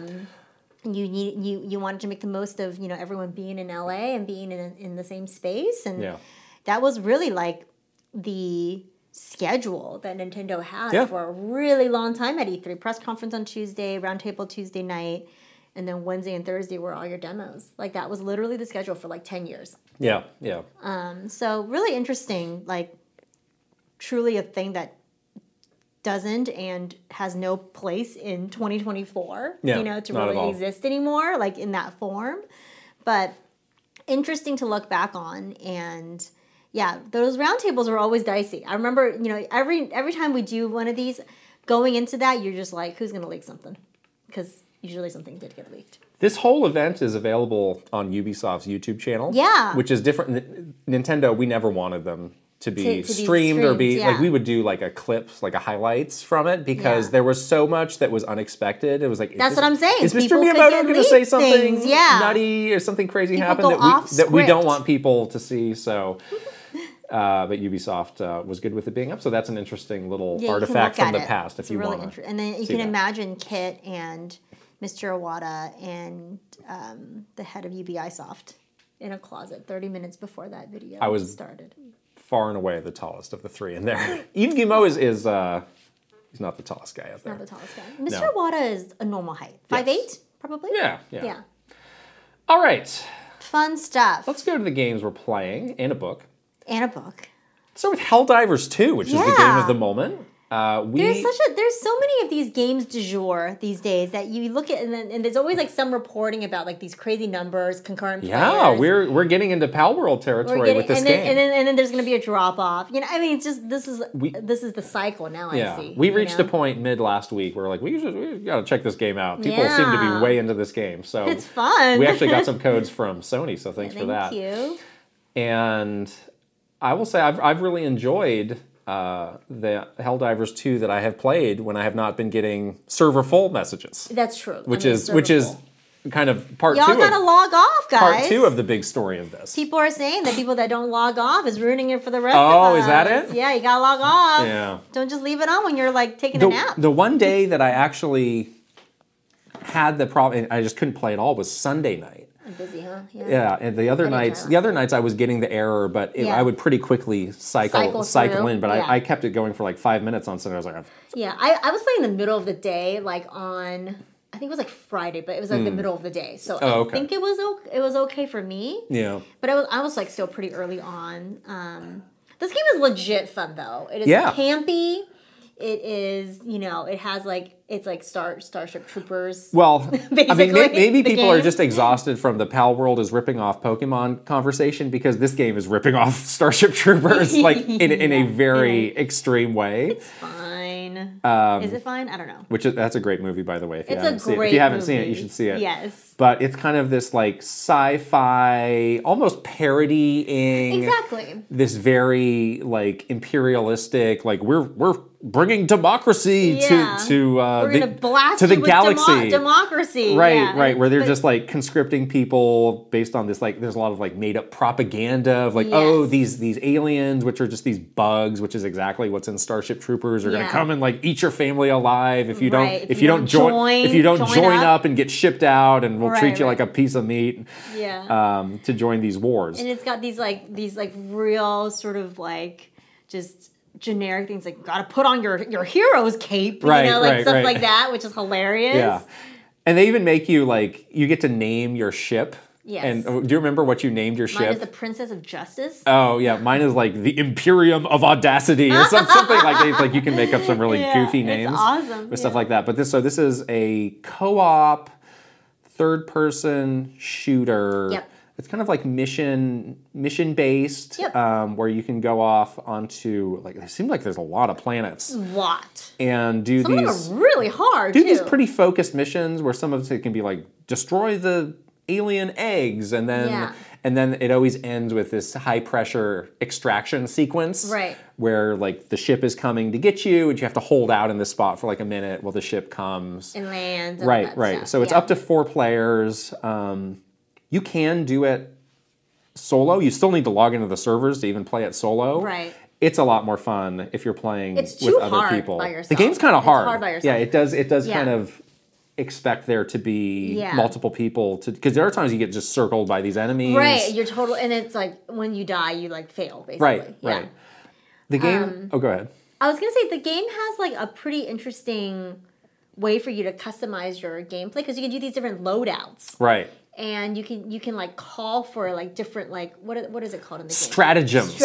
Yes, this is probably the most unique thing in this game. Yeah, it's pretty cool. And like you can take different stratagems with you, and you basically can like call it to help you. There's like different ones where it's like missile strike or some other like a supply drop or whatever. And like so you can kind of figure out how you want to play, and then take those kinds of stratagems with you, and then like figure out with your team like who's doing what. Right. Yeah, so it's pretty cool. And the way you call those in is interesting. You basically have to input like a code. It's almost like you put in the Konami code. It's like use a D-pad. Right. Like literally like press this up, down, right, left. Yeah. So that's fun if you're like in the heat of the moment. You're trying to very precisely input this like eight digit code. It's kind of like the Like a Dragon dating minigame, the texting minigame. I was like, oh, that's interesting. That's a fun way to like play off the pressure of these. I've definitely messed up these intense situations that you can find yourself in. Yeah. So the game's really fun. I can understand why it's taken off. This game is also on PC. It seems like most of the players are on PC. Yep. Not as many on PS5. So this game was, published by Sony. I really had to remind myself, like, what is Helldivers? Why is there Helldivers 2? What is it 2? Yeah. Where's the Helldivers 1? I don't think I played it. It was like so I looked it up, but like it was a similar idea, but it was top down. Oh. And it was like a PS3, PS4 Vita era game. So it's been a while. Yeah. So I feel better about not remembering this, but I think it was like a PSN, like kind of a smaller download game. So it's interesting for them to revisit this and now for it to take off. Yeah. The thing with the servers is a bummer, though, because you only get a limited opportunity to really maximize to really like capitalize on people's interest, right? Because it's Final Fantasy's coming out in 10 days. Like I'm sure it's like what happened with Pal World when all these other games came out. Like you're going to have a drop off, so you need to do what you can to cement some sort of lasting power with these. It's going to be hard. Even with working servers, it's hard to like capture people's attention for an extended amount of time. That's why I was like, if I was this developer, I'd be kind of annoyed because it's like, isn't this why we signed up with Sony to help publish this game? Like this is not like 505 games. No offense to 505 games. 505 games is catching a stray here, but it's like, yeah, this is Sony. Like this is their platform. Like yes, I get that this happened unexpectedly on the weekend, but I would be like calling whoever, like, give us the servers, expand the capacity. Right, because this is a hot thing for us. Like, you have no games coming. Like, you need to do what you can to make this a big deal. Like, we held up our bargain. We made a cool game that people want to play. Now you need to help that happen.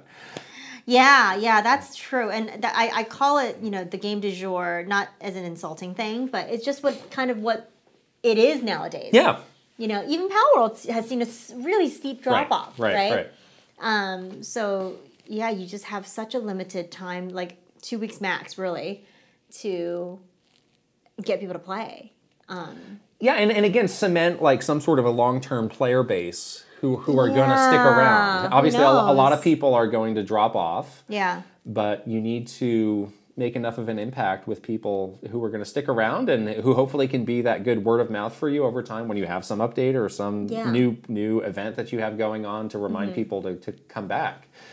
But this is a really great surprise. It's cool that we've had so far early on in the year all these surprises. A couple of surprises, yeah. Like, I've seen some people saying, like, I could probably make like a legit top 10 games list of what's come out so far this year. I'm like, oh yeah, we're kind of not far, and it's still February. It's only February. It's like the middle of February. Right. We've had so many like pleasant surprises. You're so right.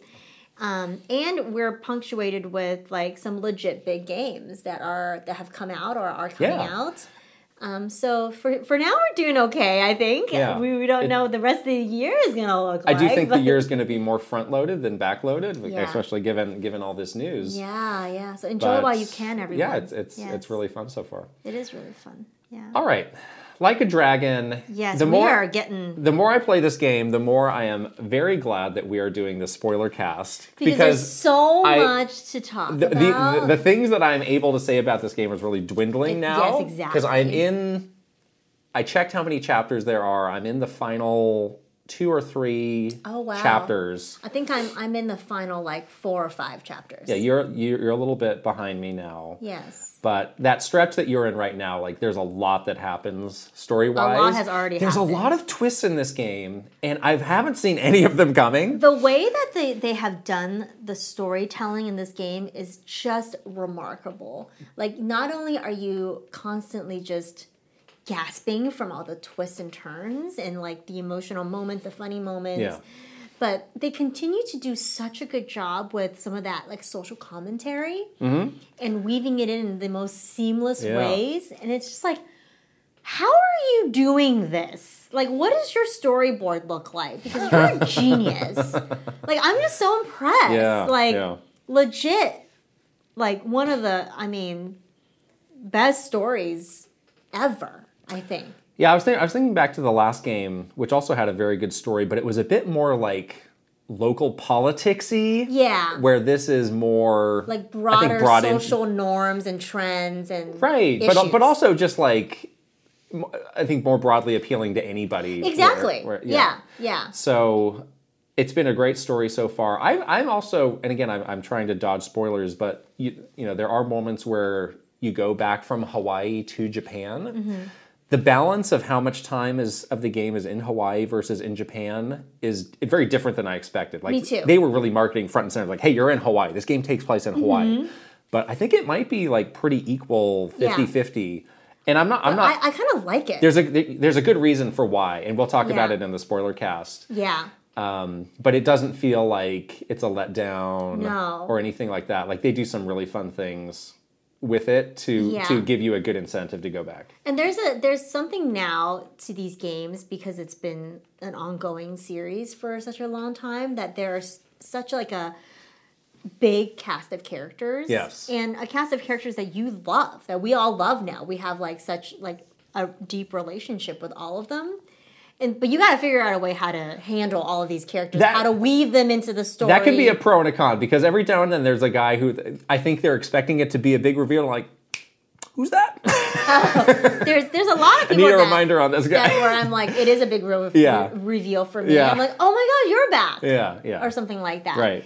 But and this game has a lot of playable characters. Yes. And it needs to juggle like a huge sort of bench of playable characters. Right. There is a reason why it makes sense for them to have this many characters. Yes, and I think that the way that they figured out how to allow you to play as all of these characters in one game is quite clever, actually. And, and it makes sense to me, you know, and when I'm playing through the game and I'm switching between these characters. I'm trying to be so like dodgy right now. It's so I'm really worried right now. It's really hard. I'm super worried. Just stop. And bail out. When you're doing that, it makes sense. Like it doesn't feel like clunky or anything like that. Is my point. Right. So yeah, I really like that so far. One other thing that I have done is I had been playing the game in Japanese. Oh yeah. And I was like, I just want to see what the English voice track is like, because I continue. There are some characters where I'm like, I continue what? to have. I think we have the same issue where some of the transitions between the Japanese dialogue and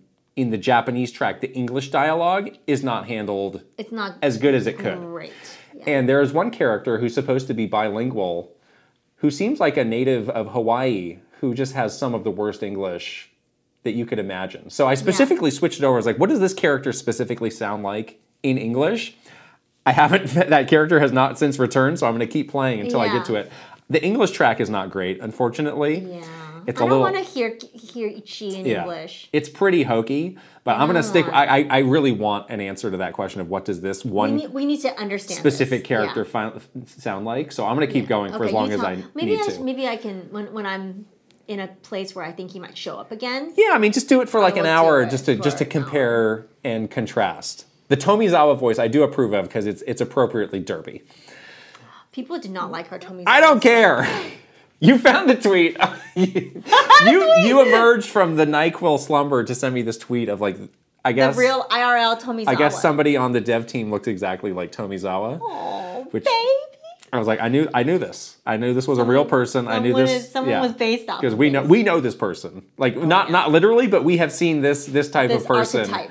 This archetype multiple times, many times. Oh boy! Yeah. All right, we're cutting this section here. Slander stops here. We're cutting this section here. We can't talk about this anymore. You need to power through and finish this game. No problem. We've reached the. I have looked because I was like, I need to make sure I finish this game in time to do the spoiler cast. We will record the spoiler cast next week. But on how long to beat, it says if you are just doing the main story, 60 hours. When I saw that, I got very nervous. But now I am on, again, like the second or third to last chapter. How can those chapters be like 20 hours And each? I'm like early 30s in terms of hours. So it's like, I don't think these 3 chapters are going to take 20 hours. You know what's going to happen is you're going to have to become a Sujima master. Oh my God! Within the last hour I'm of the game. I'm gonna be really mad if that happens. And then you're gonna have to play 30 hours. The last boss is a Sujimon. I'm gonna be so. You have no Sujimon. I need a level 99 Sujimon. You have no gachas. You have nothing. I'm gonna be mad if that happens. You have not given out any gift boxes to anyone, and now what are you gonna do? I still do that. I do do that in the game. If one of the little guys pops up. You have not gone to any Pokestops. I do that. I'll do that, but I don't play that anymore. I'm totally kidding. Okay. Moving on. The book, Impact of Iwata. So we got sent this from the Nintendo Force team. Thank you very much. And I think the reason we got it was because I actually wrote a little blurb for it. So the premise of this book is that Iwata's life is very well documented, but it's not in any one single place. So there's the other Iwata book that came out. Right. There's all the Iwata asks. There's other interviews that have happened. Like, there's a lot of Iwata out there. But again, like, if you want just the all-in-one story, there's nothing that is covering that. Right. So that's kind of the purpose of this book. So it's not necessarily like new introducing new stories or like, just like sort of collecting what's out there into one. Right. And it is told, often from the perspective of the author, and oftentimes he'll interject, his feelings when certain things happened, or, he's worked as a journalist for a long time, so he'll talk about, when he went to E3 and he saw Mr. Iwata in this setting or in this format, and kind of how it felt to him from that perspective, which I think is good and helps it give it kind of a more personal feeling than just like we're just retelling the facts. It does also do this interesting thing where it'll take So the book is Impact of Iwata, and a lot of the chapters are like, here's a thing that he did, and here was the long-term impact of it. So, for example, they talk about how he worked on the NES pinball game, and he worked on the physics of the ball, so it felt just right. So then they'll extrapolate and here's what happened with the future of pinball games, and there'll be like a spread that's like separate from the main book, and it'll tell you like, from here's how this thing branched out and became this popular thing. So that's something interesting that it does. But again, like the part that I contributed, there are probably maybe 15 or so little like one-pager contributions from other people who talked about, whether they are an expert in some, one of the chapters, or in my case, I came in to write about Nintendo Direct, because there's a whole chapter on Nintendo Direct, and I worked on Nintendo Direct, and I worked with him in that era as well. So that's another nice little touch of getting these other perspectives from people who would know about it really well. Like, for example, Ant Dude wrote about, he wrote the thing on the Kirby chapter, which happened when Mr. Iwata was at HAL. So they were doing a Kickstarter for this. That was super successful. I think the book is just available. You can just buy it now. I don't think you need to do anything else, and you can just buy it. So I like it. It's a nice thing to have on the bookshelf, and I think it's just a nice. I appreciate having everything in one place. Yeah, totally. That said, where is my coffee table book of Iwata Asks, compiling them all? There is no limit to how much I will pay for this. Please. Just print it out from the websites. I don't care. Exactly. Put it on some glossy paper, and I'll pay you $1,000 for it. Oh my goodness. I'm not joking. Please. Oh my goodness. Someone's just, it's a great idea. Someone just needs to pick it up. And only one person can. Nintendo. Why? They own that stuff. You think some Joe Schmo's going to sell the Iwata Asks book and they're going to let that happen? Or you think? Come on. Give me a break. Too bad. Whew. All right.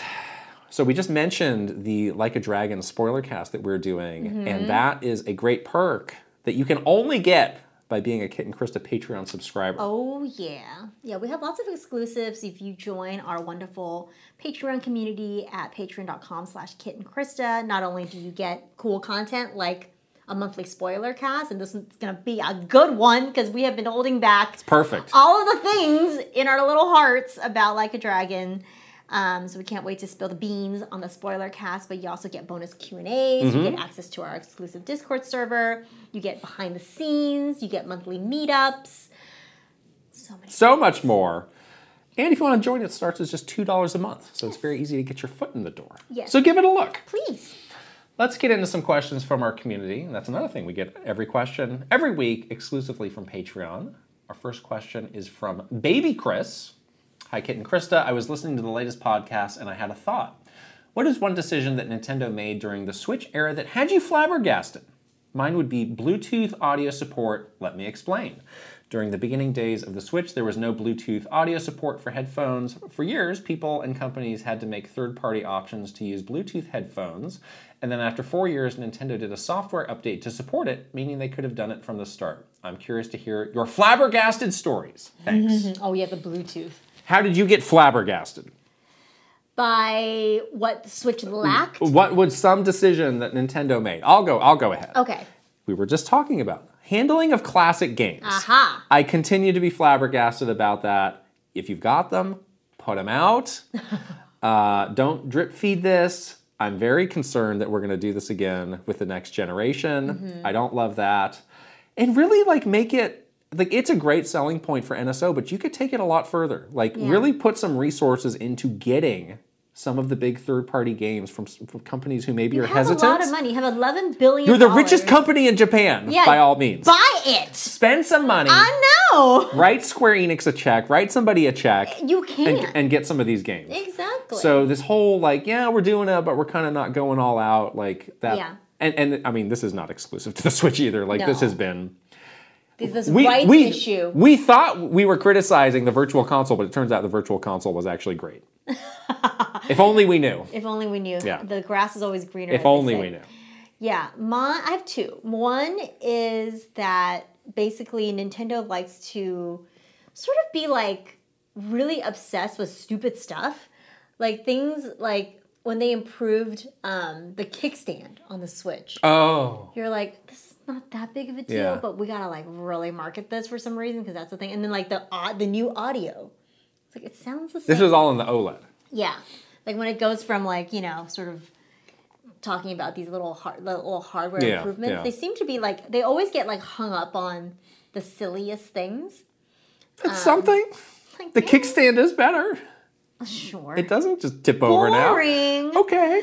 Yeah, so that one is definitely one that I'm just like, why do we care about this? But that was one of the things that would happen internally when you're in some meeting and people are like rattling off like, oh yeah, we got this new OLED coming, it'll have the gray screen. And then there's always some goody two-shoes like, and the audio's improved, and the kickstand's gonna be really great. It's like, get out of here.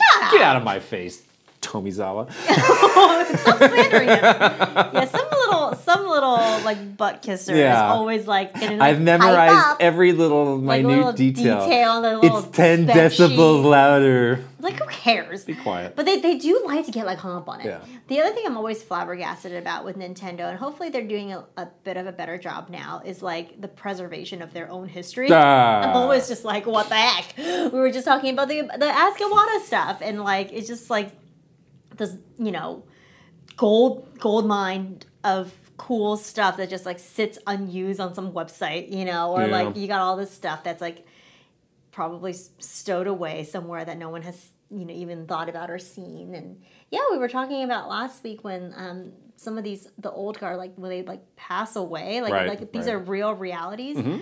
Like, what happens to that history? And they just seem so cavalier about it. Like we used to be like, hey, let's do this, this content that's like talking about Nintendo's history. It's like, why would we do that? That's stupid. Yeah. We would never do something like that. It's like, okay. So that continues to flabbergast me. Okay. Next question is from Kai X. On the Nintendo podcast, you doubled down on your apathy toward HD Rumble. If you were tasked with incorporating HD Rumble into some of the Switch's biggest hits, Breath of the Wild, Mario Odyssey, Tears of the Kingdom, Xenoblade, etc., how would you take advantage of this feature? I don't wanna. I don't need anything that fancy with the like a lot of PlayStation 5 games will just have a very subtle thing where like if your character is running, you'll just feel like footsteps. Like that's enough for me. Yeah, that's like a little step towards additional immersion that feels not like you're trying too hard. Right. Yeah, PS5, the DualSense controller does a good job. Like heartbeats. Sure. Like sometimes you can feel like the heartbeat. Right. If you're playing like a scary game. Right. Or if you're playing like, is one of those Zelda games, I'm sure there's something you can do where like with the weapon type, you can have something that feels a little bit different. If it's like a sword versus a spear, I'm sure it can do something. Like some sort of feedback Some sort of feedback, yes. Yeah. And again, the companies that just like max it out and just have it, like, I really am upset with that. Like, that's just weird. I can't. What are you doing? Where it not only feels bad, but it sounds loud. It's really why is this is not okay? Just turn it off then. They're like flipping a switch that says like max HD it out. I don't care. Just blast it. Who cares? Right. Yeah, exactly. So I don't need it to be like 1-2 switch level implementation, but I mean you can do something simple that feels good. If you wanted to go there, my point is that you can't do a little bit and then nothing at all. Or I mean you have to go either like all the way or nothing at all. You know what I mean? Like if you want to use it, you can't just have it be like a little gimmick that you have for one part of the game, like a tiny portion of the game. So my running example does not work for you. Well, running is okay because you're running all the time. Okay. But like, let's say like you really wanted to use this feature, like you truly wanted to take advantage of it, you need to integrate it into the entire game then. And if you're like, let's say you're doing it for Tears of the Kingdom, then like all your shrines will have to have like some sort of HD Rumble implementation. Yeah. Like is it like you count the balls and whatever, like that's part of the puzzle. Like you gotta integrate it into the game in like a real way. In like Mario Odyssey, like when you're throwing Cappy, there could be some feedback for like when you release and when you catch Cappy again. There could be something like that. Yeah, exactly. You don't want it to get like tiresome and old if it's something you're doing so much, but again, I'm not a game developer. Let them figure it out. My point is that you can't just like have it show up for a split second. Yeah. and that's your like way to implement it. If you're going to implement it, put it into the core gameplay. Right. Jason Ball 34 is next. Hi! With the Sora amiibo releasing, Nintendo used the "Everyone is here" tagline on social media today for what may be the last time. It makes me realize how un-Nintendo that whole premise is. Nintendo always wants people to care about the next new thing, not old things. I'm sure in 2018, they were like, who cares about Snake coming back? He was so 10 years ago. Focus on the new fighters marketing team. Imagine if Nintendo had a similar "we must include everything that ever existed" mentality with NSO/Virtual Console. Everything would be different. Sounds good to me. Yeah. Was it as difficult to get Nintendo behind the "Everyone is here" tagline as I imagined it was? What other game or venture of theirs would you also like to see that tagline applied to? Not at all. That was like the big selling point from the very beginning of that game.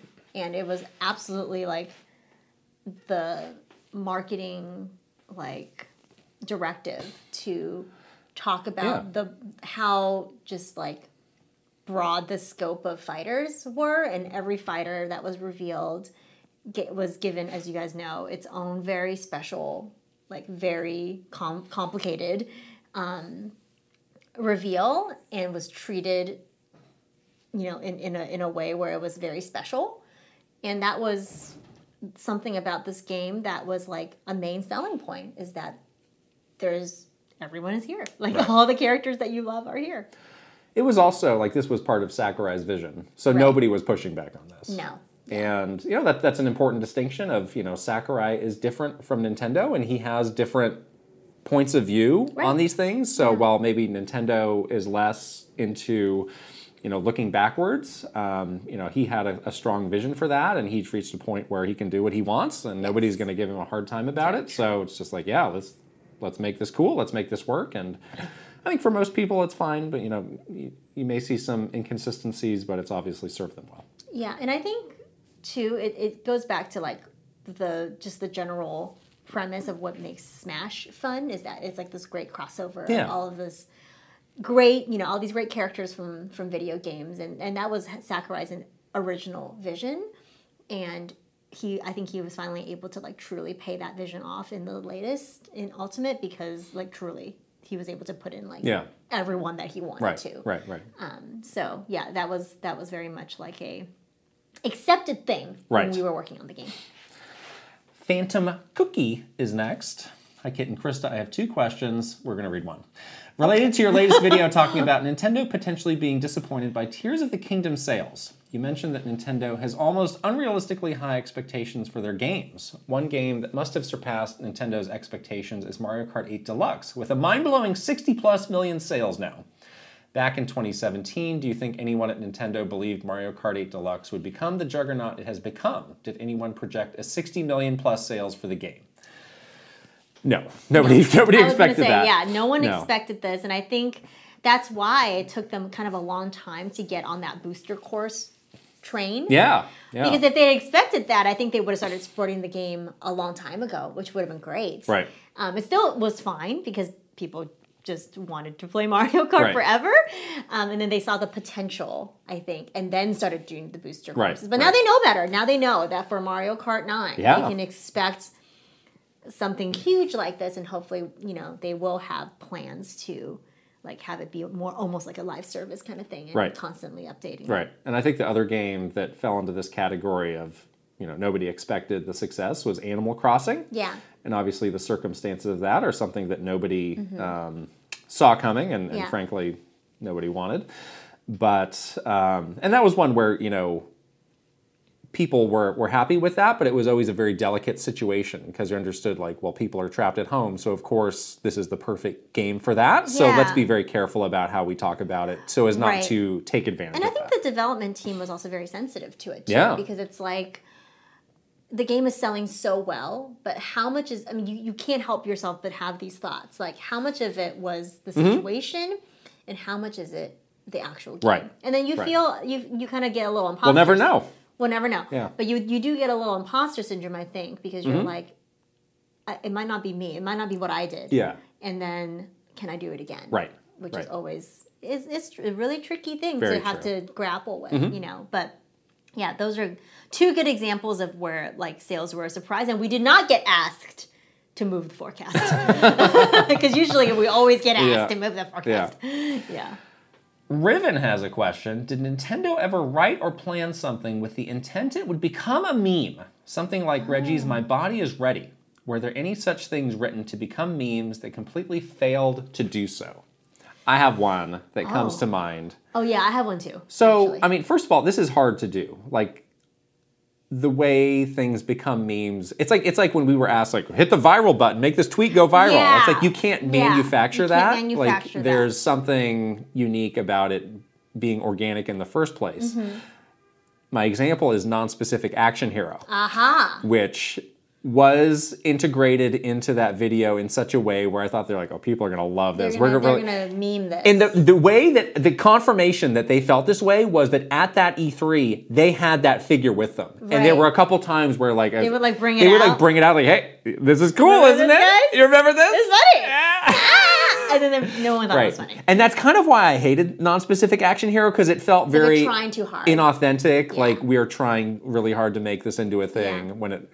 Let's be honest, it sucks. It was really boring and stupid. Yeah, this is where like humor is so subjective. Yeah. You can't really like, I mean, unless you're like a stand-up comedian or something like that. It's hard to like manufacture these moments and these jokes. And it's hard to like manufacture a moment that the community itself is the one that is kind of propelling it.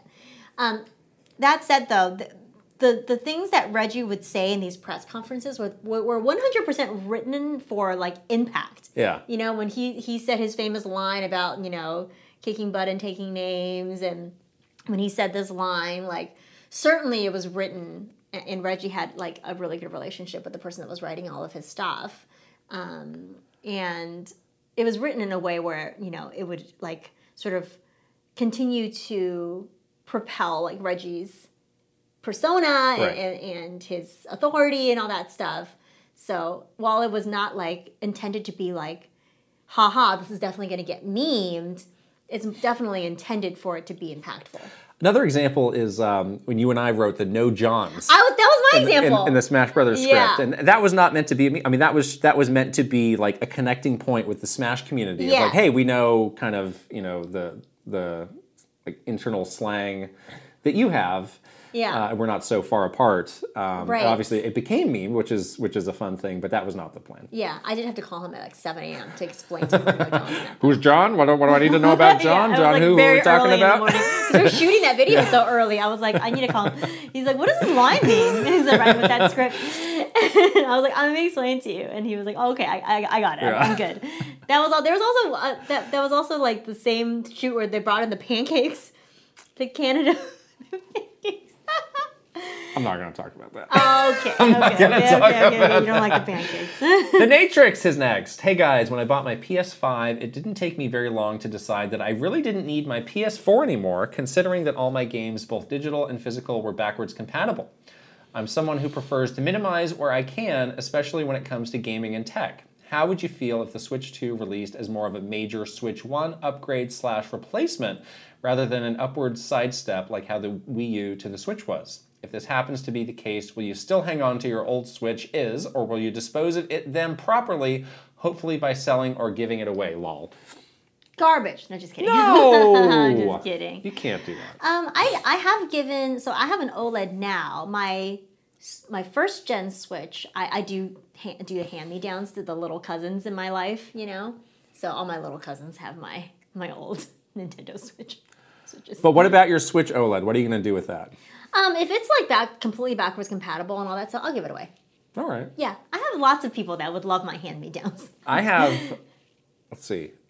3 Switches. So there was the original, there was that little upgrade with the small battery update, and then the OLED. And I've just held on to it. And I've reached this point now, I don't get rid of anything. Honestly, gaming-wise, I was like, this is going to be useful or come in handy at some point. Yeah. Well, look, I dug up my Wii U so we could do stuff with it. At some point, we're going to want to do something on this Switch. The point is that the Switch 2 would just work. I don't care. I'm going to hold on to it. It's fine.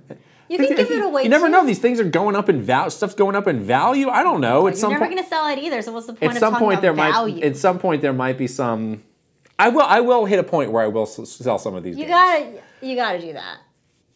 Look, this Devil's Third just keeps getting more and more valuable, okay? Well, you better get going with If anybody wants to make me an sales. offer I can't refuse on a sealed copy of Devil's Third, I'm all ears. My messages are open, but You get that eBay it better sale going it better now. be a serious offer, is all I'm going to say. Put your vote with your wallet, as they say. Put your money. Yes. Put your money. Yes. Where How your mouth high can it go, though? I don't know. It just keeps going up. It's like the Nintendo stock. You're It just keeps going up. forever in this like loop of. I don't care. I like having it. But I'm Whatever. happy to hand me down to people.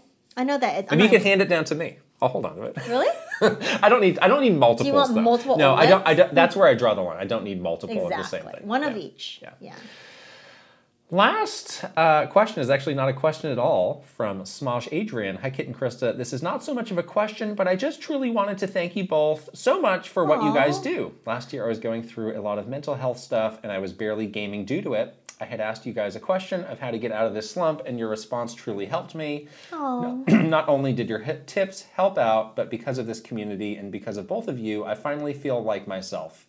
I've been gaming so much lately. Within the past month, I have beaten like 6 games, and I'm now currently playing Persona 3 Reload. I also started making gaming content, and it's been going great.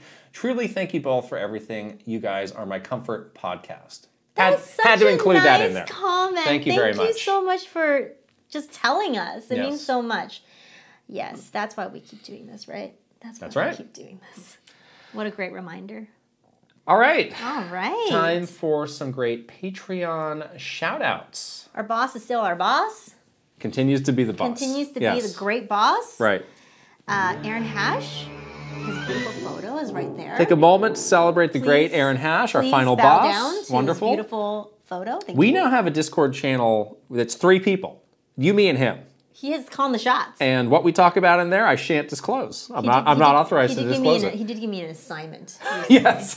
I was like, oh. He's going to give me a performance review soon. Right. I think I'm a little nervous. There's only one. There's only one There's boss. only one boss. Yes. There's only one boss. But we do have multiple superstars. We that do, yes. We can shout out. Here we go. Ben Eichhorn. Maro Mayhem. Eigenverse. Kiss My Flapjack. Mike Chin. Roy Eschke. Switching it up _ Safazon. VGM Life. Link, the hero of winds. Angela Bycroft and her pig Molly. Thomas O'Rourke. Kyle LaBeouf. Roberto Nieves. Frederick Wolf Conradson. Andrew Uhas. Shelly. Bruce And Stash. Simon. Mm-hmm. Okay. And then, of course, our lovely one-up club. Here we go. Aaron Burgundy. Ale Alejandro. AstroDev. Awesome 46. Bad Moon Horizon. Benji B. Bookham Dano. Bookishly Fab. Brad SF56. Brooke Obscura. Brovac Novak. Cameron. Chelly Squirrel. Chrissy. Christopher Lay. Captain Alex. Crimcat. Cristobal. C. Roper 17. Cynical Squid. Daniel Phillips. Dachshund. Dark Chaos. Doinko. Elite Peach. Spars 50. Fart Pre 69. Fairbound. Fernie and Jess Forever. Fox Deploy. Garrett Hallfish. Garth the Wolf. Gartooth. Heroic. Iris Marin. Jay Random. Jabroni Jones. Jeffrey Hernandez. Jeremy Lewis. Jerry 92602. Jesse Hernandez. John Responte. Jonathan Rowe. Jordan Collette. Jordan Hammerly. Joshua Clements. Juji Fruit. Justin Lemminger. Kawa 2796. Keith Kwan. Kevin Delane. Kilo Kibo. Christopia Party With Me. Kyle Gamer Barry Rookie. Kyle Kretzer. Linnell Stickman. Lazy Cat for Coffee. Lex. Lit. M1 IMAT. Macho Potato. Mad Dog 5981. Magnificent Easy G plus Callie Marie. Marky Man 64. Mario Man 392. Mecha Dragon 101. Medallion. Megan. Michael Cravens. Mikey. Mr. Ryan 07. Motomania.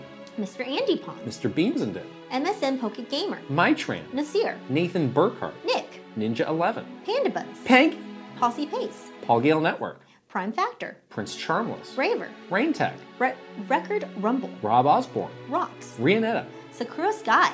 Sharif Jackson. Shinryu. Schniggles. Slowbro. Snozzle. Spicy Munchkin. Steel Citrone. Stevie Meeks. Tales of Link. Ty 120 N64. The Shark Among Men. Thomas Alvarez. 3 Rivers. Timmy V. Topher Schmofer. Totally Joe Ed. Travis Torline. Trajowie. Tugs Puppy Bear. Tusku. Tyler Geis. Vezvez. Video Game Stupid. Vij Victor. Viridian. Virtualbot. Weeb Kingdom. WG Grizzy. What Up Khalil. YU. Wicked Davy. Will Johnson. Zudiver. Zada Essam. Zelgarov. Zapatty. And Zroid. Oh my god, that was really long. Every week, I'm very glad that you do why.